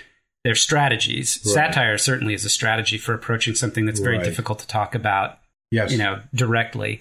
And that one of the things I wanted to say that, again, differentiates philosophy and science in this Jasper worldview is that you don't need a lot of courage to tackle any particular scientific problem. There are, at least if you think in terms of physics, it's not like there are problems in physics which they might be daunting in terms of their complexity, but they don't have a lot of things associated with them that would make it personally challenging. Whereas if you're going to say, okay, what should I be in life, or how should I treat other people, or should some people be slaves, and the kinds of questions that we typically think of as being philosophical. Or is my entire worldview or is wrong? My entire, being able to entertain a counterfactual, right, or something that you don't, being able to entertain another belief. I mean, who was it that said the ability to retain an idea and its opposite in your head is the true hallmark of intelligence, right? Or something that just being able to entertain the possibility that you might be wrong, right, or that you may have to change who you are or how you live is terrifying. So that comes from a sort of ability to be unattached to things like being right. That explains some of his fascination with religion, that he is not sort of by nature religious. He might have been raised in a religious, certainly raised in a religious culture, as we really all, he would say, if you think our intellectual climate, even way after his death, is free of the foundational metaphors and stuff that came out of religion, he would definitely think that the new atheists are, even though they're affirming things against what traditional religion taught, the way in which they're doing it. And this is just, this is a criticism you often hear, that they are the prophets of atheism or something like, so there are all these things sort of set up by society, these patterns that we've come into. And I completely forgot why I started that sentence. So somebody else say something. What the hell is wrong with Mark? I mean, didn't this start with Seth saying that scientists are cowards, or at least that they're not courageous? They're not courageous, which isn't quite the same thing as being a coward. I grant that. That is not at all what I said. I didn't say they were not courageous. I said when you think of something like physics or mathematics, it doesn't take... You're saying it doesn't change your worldview. I'm not saying it doesn't change your worldview, because I get back to Wes's point. We have lots of worldviews that have as part of their foundation scientific knowledge. And when that scientific knowledge gets proved incorrect, that worldview gets undermined, right? We talked about that earlier. But what I'm saying is... Dylan, maybe this is just my naivete, or you might call it ignorance. Are there scientific problems in physics, let's say? Are there outstanding problems in physics that, if they go one way or the other, can have ramifications for things like social order or political structure, or even our own notions of our own identity, that you would be like, I don't know if I want to go and actually delve into this because I might be afraid of what I might find? Well, isn't that what Darwin was dealing with? Yeah, that's why I'm using physics, is I want to start with something that I think would be non-controversial, and then we can kind of bleed into incontrovertible. Yeah. Free will aspect around, like... Well, and Andrew Sullivan, for instance, has been having this debate with others for a long time about whether or not it's legitimate to look into IQ breakdowns by race. So isn't that one area where someone might say, is that a legitimate object of scientific inquiry, or is that just an excuse to... Wasn't Shockley? The bell curve. Yeah. That's the most recent one, but of course it's gone on forever. The debate's been kind of reignited recently. So that just occurred to me. And then also the courage of, say, Galileo to say, the Earth isn't the center of the universe. Those sorts of things. I mean, I get your point, Seth. Questions of values can be taboo even to think the alternatives, right? It's not exactly as taboo to entertain the idea as a scientist that the Earth isn't the center of the universe, even if it's taboo to communicate it. But there are certain things people, in terms of values and things like that, and deeper philosophical questions, there are certain things that are too dangerous even to think. And this is, by the way, part of what Nietzsche means by his invocation to live dangerously. What he really means is to think dangerously, to be able to think horrible, terrible things. Right. This is, thinking on the margins. That's exactly what Jaspers is talking about. To think things that everyone takes for granted are repulsive and immoral. That's kind of an artistic impulse there. Yeah.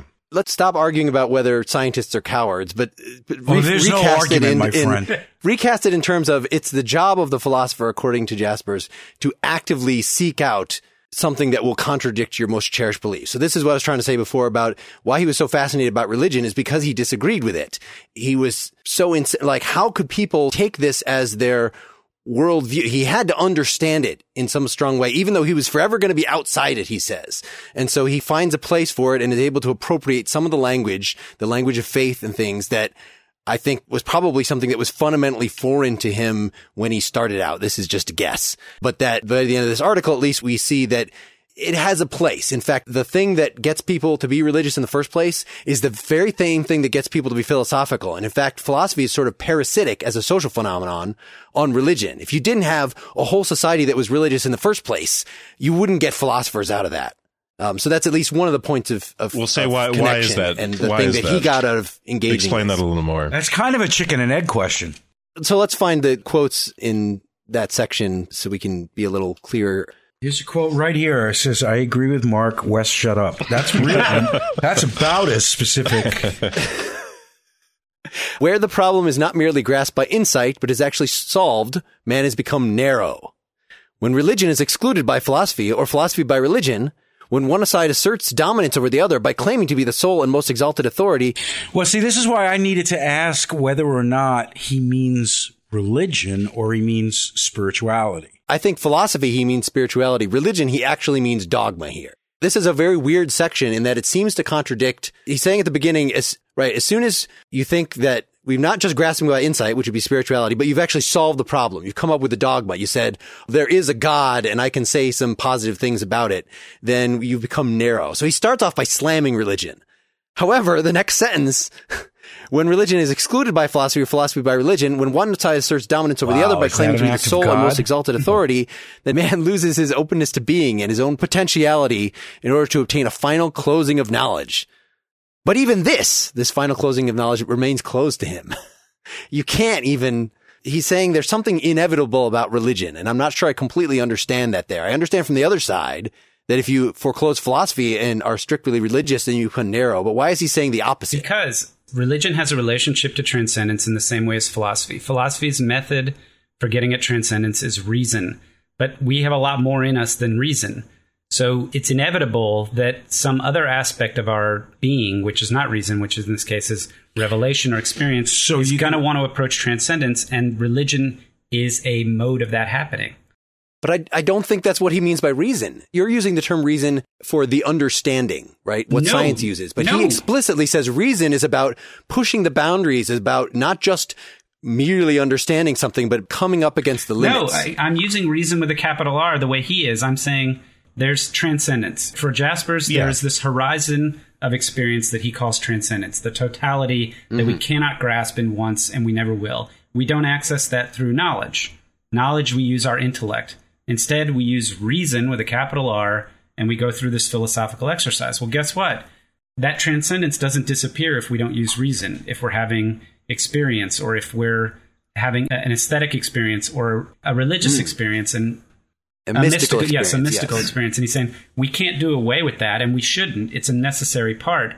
But we have to recognize that it is a very specific way of approaching this other thing that, by the way, you should be approaching the right way. How is that addressed by dogma?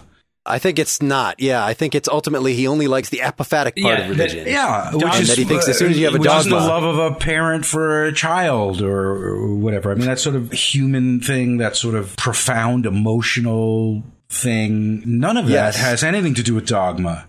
So that's why I try to get at. He's just saying dogma's like knowledge. If you encode something in dogma, it's like saying this is a fact. And that closes off all the possibilities, and it tries to take this expansive, never-to-be-captured thing and package it.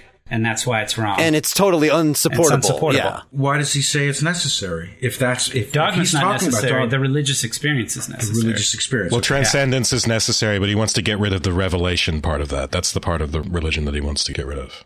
In that transcendence doesn't mean that you know with a capital K. Is that what you mean? Yeah, exactly. So he talks about transcendence. Philosophy as such, however, cannot look for transcendence in the guarantee of revelation, but must approach being in the self-disclosures of the encompassing, sounds very Heideggerian, that are present in man as man. And then he goes on to say something, of course, in the answering the question of transcendence about that sounds...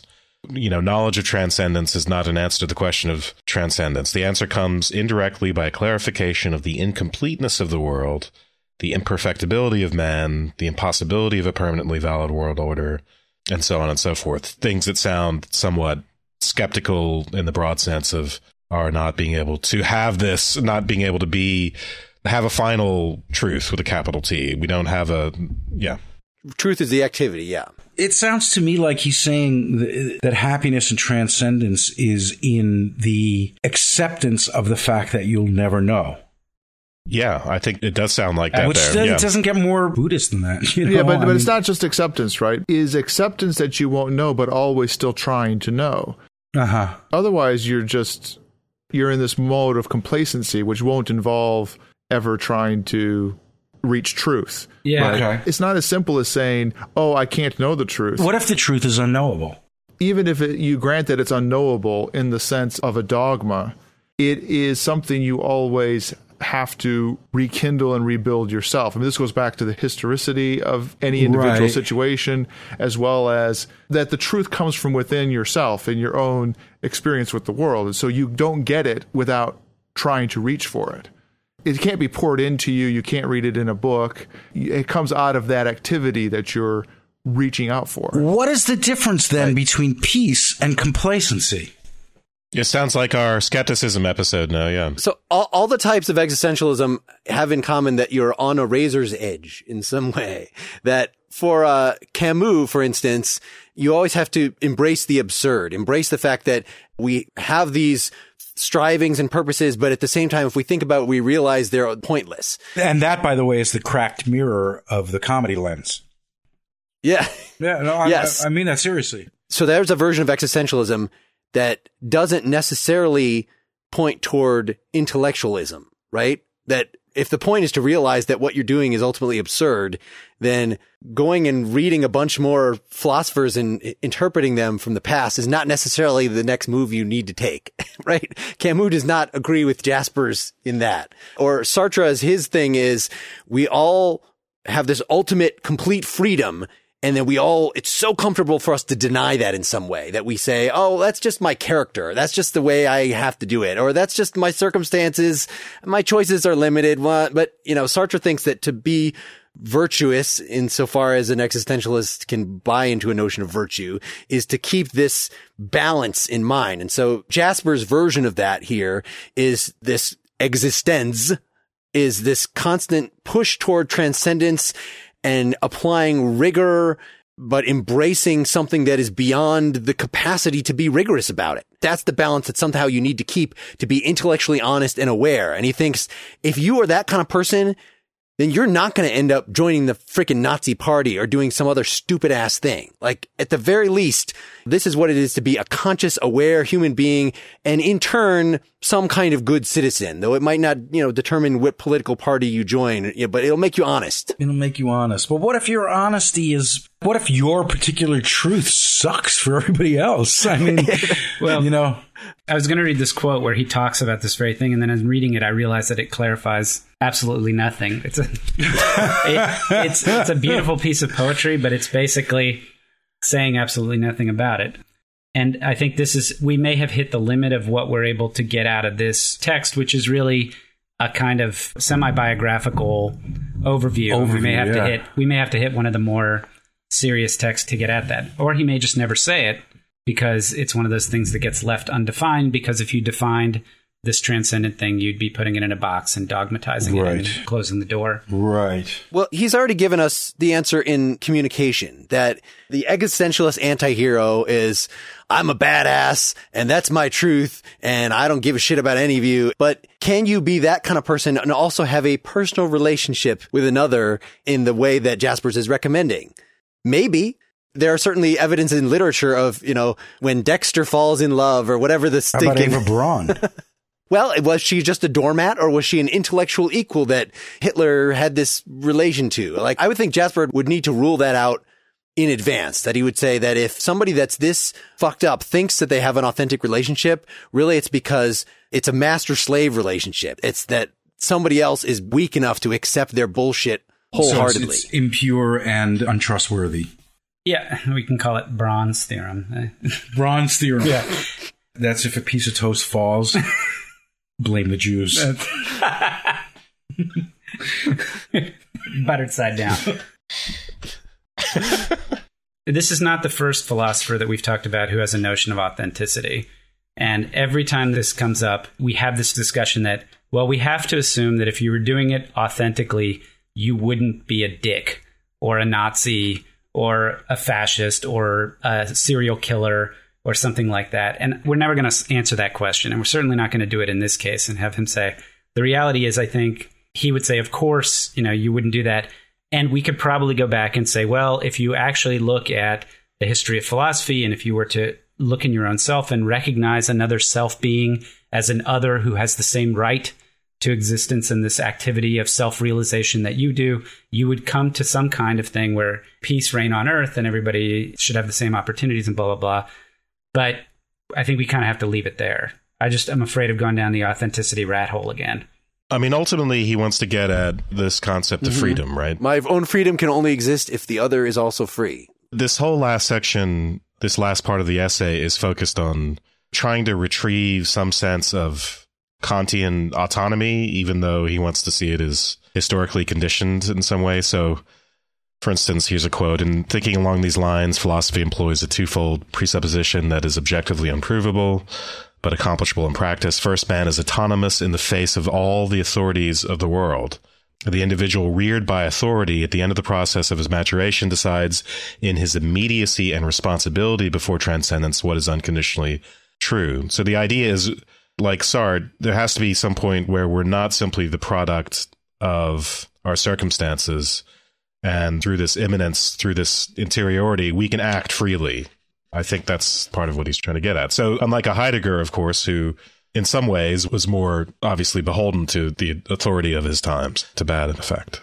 That's, I think, a very true statement when it comes to parent-child relationship. But as soon as you have to deal with institutions, I think you're screwed.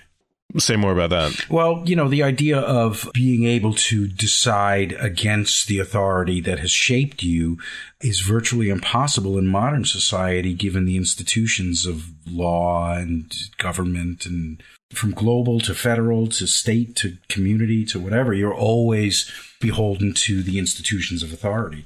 I think we're kind of in this weird existential dilemma as human beings right now, where we are not able to mature from our authority, that we are constantly kept under it.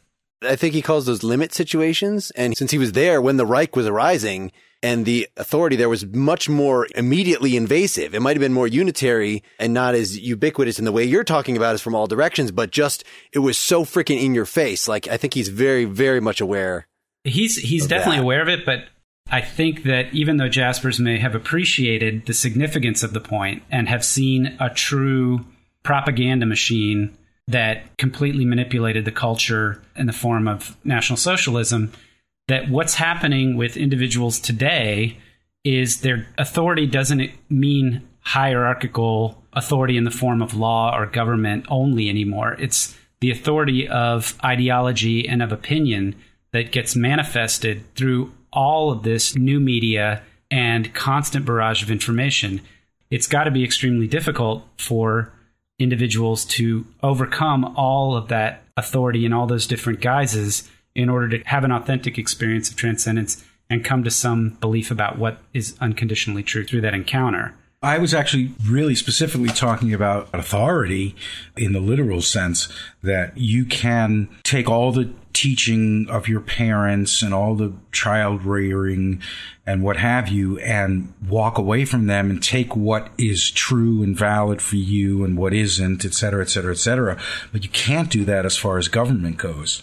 I mean, try to live like Thoreau or Walt Whitman, recommends. Good luck getting the permits for that. Okay, now you need to move out of that. You need to leave California.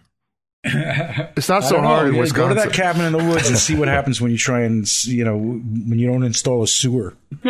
That point of being able to transcend authority and sort of, move on to your own truth, I think it's impossible in this day and age. So you don't think he's talking about freedom of belief? One thing that we don't, at least officially, no matter how intrusive the government it might be in its regulations, they have, at least ostensibly, a hands-off-your-mind policy. Whatever insidious shit might be going underneath that. What could be less true now, Mark? Really, what could be less true than that? While it may not be about religion, it certainly is about big life ideas, big life aspects. They might try and influence us, but they, as of yet, don't have direct control. The Amazon's coming out with a new thing, which is close, but it involves drones. I mean, it happens all the time. Direct mind control. I don't know if it's just a function of years between Jaspers' writing and now, or if it's ever been true that you can really transcend government and culture. I just think that's an interesting question that gets down to a lot of sort of fundamental stuff that philosophy of days gone by presupposes. Yeah, I think you're thinking here about liberty of action and then connecting that to freedom of thought. You see, that's the thing, is that what does all this mean practically? I mean, does it mean that you live authentically internally if you can't live authentically externally? Is that a transcendent time? I mean, it could mean that you have values and beliefs that aren't simply a product of what's external to you. More of a product of this reflection and transcendence and so on. I would think that he would see it as inconceivable. Like, he talks about it being inconceivable that somebody like Kierkegaard or Nietzsche would have lived through the Reich without pretty much getting executed. There's no way that a soul that is truly on the edge and truly independent like that could even take it like he did, where he just wasn't allowed to teach because he had a Jewish wife. Nietzsche was the prophet of German nationalism and railing against it before it had become that virulent. I guess it was already virulent in his time, but ironically, and then he was put to use by the Reich as a endorser of that kind of thinking when he was an opponent. So yeah, we can imagine him railing against the Reich, and I have difficulty believing he could live through it. Yeah.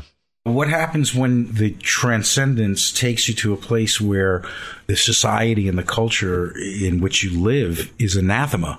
Yeah, he thinks that's expected, that would happen. That you're going to find out everybody's sheep and they're it's all herd thinking, all deluded bastards. Or just the values are not authentic for you at all. The huge overriding values. But that doesn't seem to me like a new problem, and it's certainly not localized even modernly to the U.S. or in any way. That's true. So I'm reading this, and again, there's a lot of flowery language, but I want to honor the fact that Jaspers had read Marx, and he was good friends with Max Weber. So it wasn't like he didn't understand the historical development of capitalism and how that impacted individuals and how it tied into the rise of fascism and communism. I'm sure he was aware of all these things. It's just not articulated in what we read of his. If your encounter with transcendence demands revolutionary ideas, that you come away from this saying, I know that capitalism is fundamentally flawed in its structure and that it will generate inequality and blah, blah, blah. So my encounter with transcendence tells me that we have to implement some different form of social order or some different form of economic order. I have to believe that he would say, yeah, you have to honor that. And I just don't know practically. He's trying to reconcile these two opposing threads because this word historicity, that comes about as a critique of Kant. And with Hegel, the Kantian transcendental ego, which is sort of super historical, becomes Geist, and it becomes embedded in history, and it becomes cultural and so on and so forth. So on the one hand, he seems to be saying, yes, I understand the role of culture and the social, right, in forming us. But on the other hand, he still wants to talk in a way that sounds like a very radical conception of free will and something we saw in Sartre. And I honestly didn't understand how he would reconcile them, but it seemed pretty clear to me he wanted to embrace both of those horns of the dilemma. Sartre just doesn't put up with any excuses. That if you say, oh, but I'm in a fascist regime and I can't do anything, like, fuck you. You still have freedom. You still have free will. You can even change how you interpret things. But Jaspers recognizes what Heidegger would call our facticity. So I think that's what he calls these limit situations. The term is just thrown out in this essay for a second. Actually, he thinks that running up against a practical limit, like an oppressive regime, is one of the things that incites you to mentally jump to a new place, to make a philosophical advance, to get in touch with transcendence. That having these physical limits, having real suffering, makes you a deeper person. You remind me, in that introduction to Reason and Existence that I read, the guy who wrote the introduction mentions that Jaspers had this idea that there were kind of three parts to the human condition. There was that kind of factical, empirical part, there was an intellectual part, and there was a spiritual part, and that each one played in a different field. And part of what his existence clarification is understanding that each of these things has their own logic and their own structure, and they each approach transcendence in different ways, and part of it is harmonizing those three things. So there's a sense in which the structure's there to say, oh, I'm having a spiritual experience with the transcendent, but that doesn't change my material conditions, the way that I live my life in every day. And maybe it can't. Although that would suck to have some kind of experience and then say, well, I have this awareness and this knowledge, but it can have no impact on my material. Every day. Certainly he doesn't think that. You've pointed out what he thinks is the role of what philosophers are actually supposed to do. They're not just supposed to incite you to exert your existence and be an individual, but what fills up his giant freaking books, his 3-volume philosophy that came out in 1932, is something that's parallel to what Heidegger's being and time is. And what Jasper says is laying out the structures of the encompassing. And you just actually mentioned 3 of them. So we can see the encompassing on the one hand in the part of the world that escapes any specific scientific inquiry. That's what we've talked about it before. But also we can see it in human nature itself, that as a psychologist, you can make human nature an object and study it. Then there's some part of humanity, our depth, that still escapes that, so that you can get at the encompassing from either direction, inward or outward. And then within those realms, they each have subdivisions. So you just laid out the 3 that he identifies. There's the empirical existence that you mentioned, and then the existence as consciousness and existence as spirit. And consciousness has to do with pretty much like what the transcendental subject is for Kant, and spirit has to do with what spirit means for Hegel. If those references don't mean anything to you, don't worry about it right now, because it would take too long, and we didn't read that part. He just name drops them. In this essay, it's really a summary of his greater work. He doesn't even define the word existence in this essay at all. He attempts it with transcendence, and he does it with reason a little at the end. With all these important things, he waits till the very end. Yeah, this feels like the cliff notes to his stuff. Yeah. Actually. Well, at least he doesn't do it in a footnote like Kant.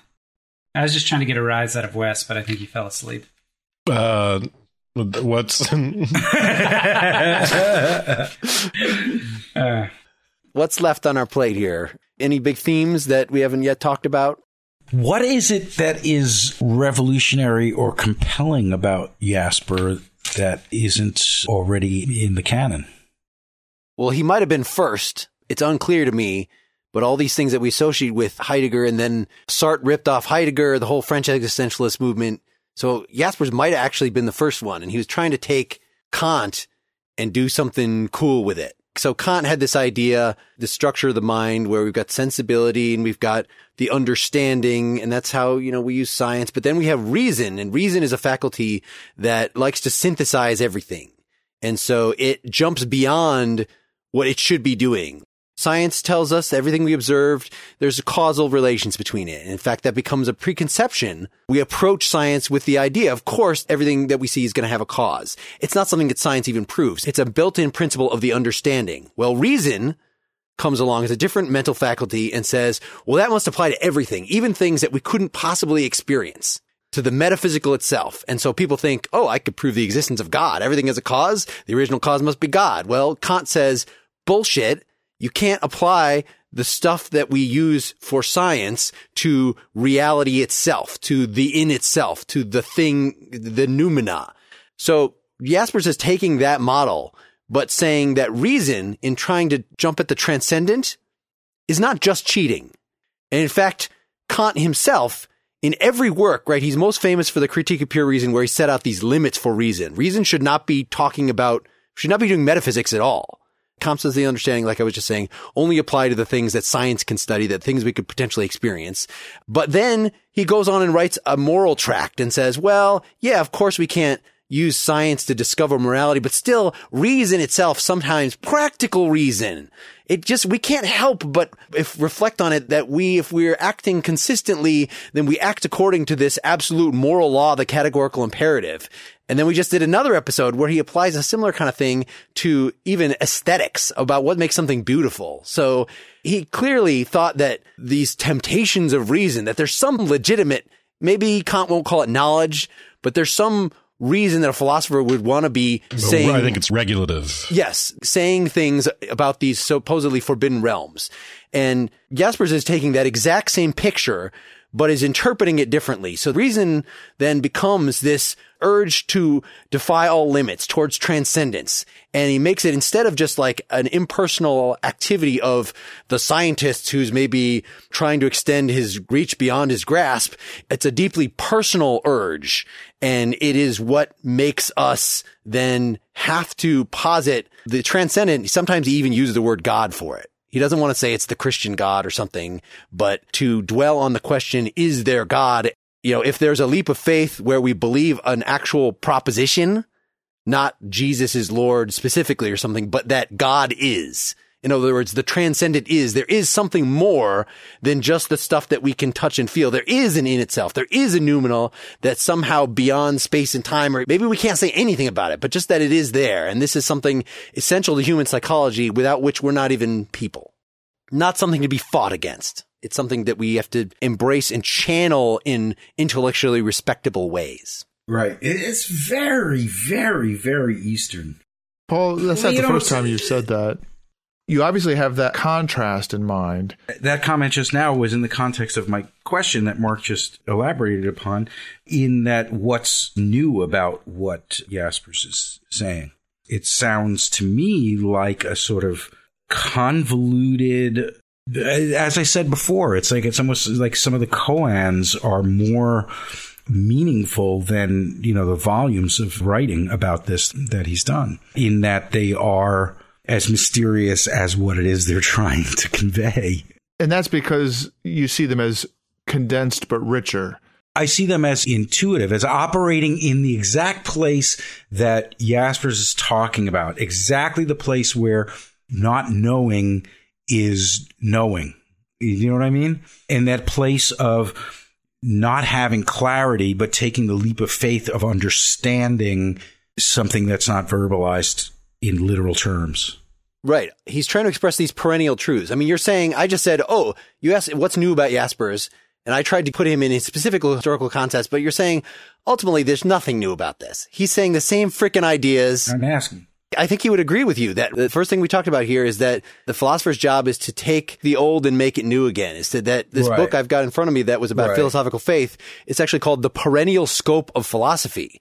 So he actually thinks that philosophers ultimately, you want to study their historical conditions to figure out what they're saying, but ultimately they speak timelessly to each other. You should be able to sort of set them side by side. And he did a lot of this. He has a giant 4-volume thing going through other philosophers, including Jesus and Buddha. And this is the historicity. Yes. So he thinks that, we do need to dwell on that stuff. And I'm sure a lot of the reason that he's come up with this is entirely because of the stuff that he's read. But he thinks that a chief difference between now and when original Buddhist writings were coming out is that we do have this very propositional mode of knowledge, that it sounds weird even to talk about philosophy discovering something, but yet you can't say what it's discovered in words. It's not a doctrine. That doesn't even make sense to us. So he has to at least couch his formulation in a way that explains why it doesn't make sense according to our current categories. Whereas an ancient Buddhist would just not feel the need to do that. They're not fighting against the same literalist version of knowledge. Right. Which is almost as if they were writing in a way that Jaspers is talking about is transcendent. Yes. He's got that Germanic thing. He's very much a product of both his culture and his time, that he's got this urge to systematize. So yes. He's pulling all these threads, and then he's trying, it's like, okay, how do I get the self-actualization thread and the radical freedom thread, but also the social existence thread, and how do I save transcendence and weave it all together? And the giant volumes he wrote are evidence that he was struggling to put all this stuff together. But I guess that is the job of philosophy, isn't it? Yeah. I'm kind of two minds here. I'll say this. The English translation of this little short work, there's that as well, he's quite poetic. There are a number of passages that I think are poetic, and I'm just generally sympathetic to philosophers from this era who went through the war. They have a strong and I think undeniable and meaningful urge to make sense of a world that lost all of its meaning. And it's so funny that you bring that up in quite that way, because I've been thinking all along of Viktor Frankl, who specifically manifests what you're talking about, I think. I've been thinking all along about that. This Frankl keeps popping up in my head as we talk about all this. I think that's an interesting connection, but it's really about how that experience radically transformed them and gave them this urge to find answers. He's clearly driven by a purpose that's not purely intellectual or academic. He's not jerking off on descriptives and definite descriptors or, this kind of stuff. He's clearly motivated by some fundamental questions, and he wants to help make sense of the human experience. And I, for one, appreciate that. So why is it that he is so much lesser known than Heidegger? I think just lines of influence. Politics. I think Jaspers was a really well-known figure at the time. For what I read, he was better known for his contemporary political writings, that he was in favor after the war, and that he was sort of one of the intellectuals in charge of reconstructing German culture or something. It's just that, those particular things that he was most famous for then don't resonate with us, and just, patterns of scholarship that not as many people were talking about him, whereas maybe there'll be a Jaspers revival. This is why Heidegger is so commonplace. Heidegger generated a bunch of students and disciples that took his message to various places. Mm-hmm. And that in itself also meant that he was translated earlier and more frequently. I mean, as I understand it, there's a lot of Jaspers that still hasn't quite been translated yet. There's kind of a cult around Heidegger. His personality drove a lot of the mystery around him and made him desirable. And Jaspers seems like he's probably pretty level-headed. Heidegger's just a sexier character, probably because he was a Nazi. For aspiring students, yeah. Having opaque writing in some ways helps the mystery. That, yes, okay, the short thing that we read was hard to understand, but I think that's mostly because it was this Cliff Notes version of longer things. But in the longer things that I was looking at, he was going out of his way to be just as clear as possible. Given that he's talking about really difficult things, there's sort of not as much Mysterianism going on as in Heidegger or Wittgenstein or some of these less organized guys that I think wrote in a more rushed way. More poetic? Maybe. This had so many quotes in it, like Emerson or some of the other ones we've read recently. I'm not sure why people don't read this just for classic literature. Yeah, it's always good to remember how ignorant you are. I find it interesting to look at him as another variation of these apophatic theologians, that even though he says, oh no, I'm not religious, he's so in favor of spirituality and in respecting religion, that the difference between the various, so Schleiermacher is a guy that we read earlier, is another one of these. Karen Armstrong wrote a book against the New Atheists called The Case for God that is entirely about apathetic theology, that it's not that all these people that are objecting to the literal people believing in the Virgin Mary, they're missing the point of religion. The point of religion is religious experience, is this sort of leap. It's not about any dogmas or doctrines at all. So there's a whole school, a whole even branch of Protestantism or Unitarianism that already has held this for, 200 years. These are not new ideas. The thing is that most of what we think of as Christian dogma, let's just say Christian for the sake of argument, that's really a minority. I mean, most people who identify as Christians are very reasonable, rational people. And mostly they're Christian because they like the pancake breakfasts and they like the community. The way people identify is not the same. And most people identify in really kind of superficial, sort of comfort-based community membership kind of things. That may be what gives them some transcendence of some kind, but very few people really are the dogmatic kinds of religious people that we associate with religious dogma. So Jaspers, I think, has some trouble with elitism. He does have a problem with pure democracy, just getting back to his politics, witnessing what he witnessed. The masses are too easily led, that they need an intellectual elite to write about philosophy. It's not realistic for him if he sets this huge high standard for what being an awake and aware person is. To exert your existence requires studying the history of philosophy in great depth, to not only dwell on each sentence slowly, but to have a scope.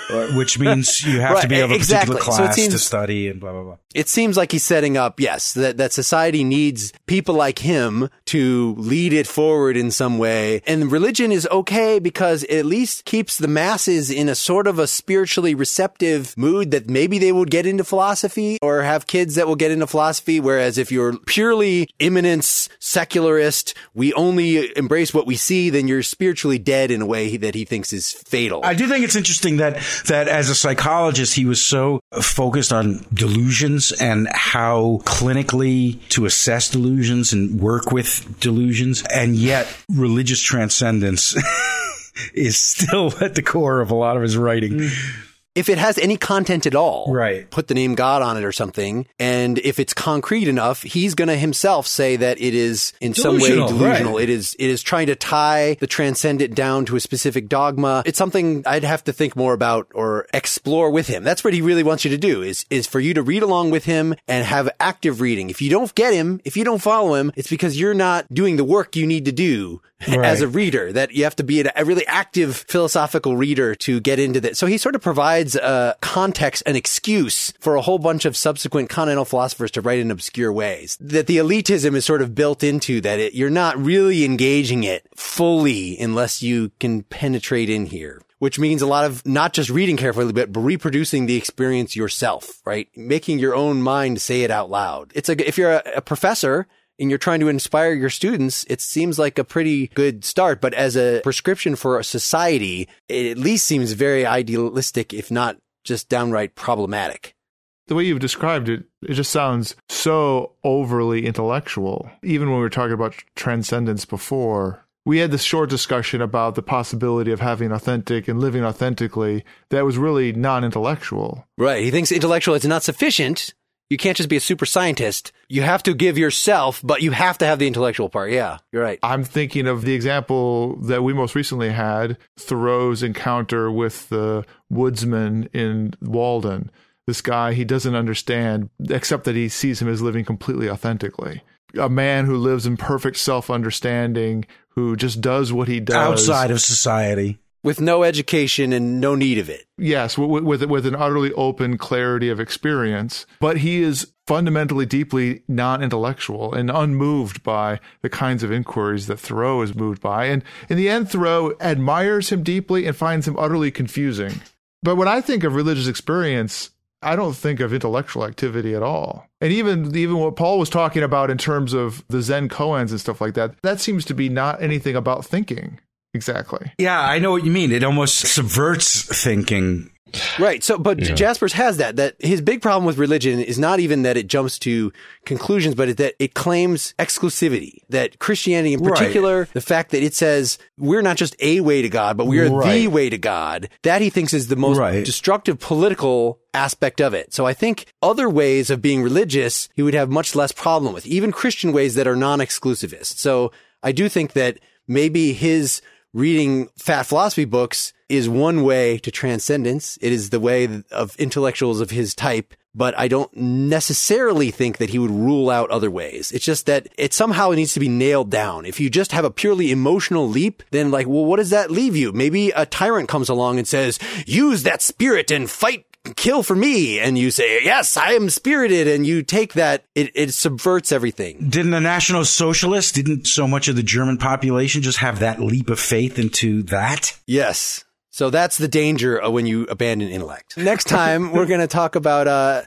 Alfred North Whitehead's The Concept of Nature from 1920. Are we really? Yes. Wow. Okay. All right. According to Mark's unilateral decision. We are supported by your donations. Go to partiallyexaminedlife.com to make a contribution. Big donors since last time have included Sims Preston, Mark Cohen, Paulio Goulard, Luis Fernando Leite, Andrew Evans, William Cromarty, Robert Ralston, Howard Clare, Jesse Rodriguez, Imad Zahir, James Hubka, Jacob Lundgaard, Kevin Rogers, Roger Crandy, Caesar Vega, Peter Stacy, Kane Anderson, Chris Jarzambek, Christine Urquhart, Alexander Conrad, Richard Ostrom III, Lisa Erickson, Adrian Boxall, Michael DeCamp, Ernest Prabhakar, Stephen Meyer, Kurt Gallagher, Max Friedman, and John Lamond. Thank you also to the smaller donors, including those who are newly or on a continued basis signed up for our $5 a month citizen site. Thank you eternally, Paul. Thanks for having me, us. guys. I'm really honored. This was a treat. Normally, I'm really high when I'm talking shit like this. So this was this was a refreshing change. Reading Jasper doesn't just make you by itself. I gotta tell you, I'm a little bit high. All right. Good night, everybody. Good night. Good night. Thank you, guys. Really, truly. I'm really flattered and I'm really honored. I hope this doesn't ruin everything.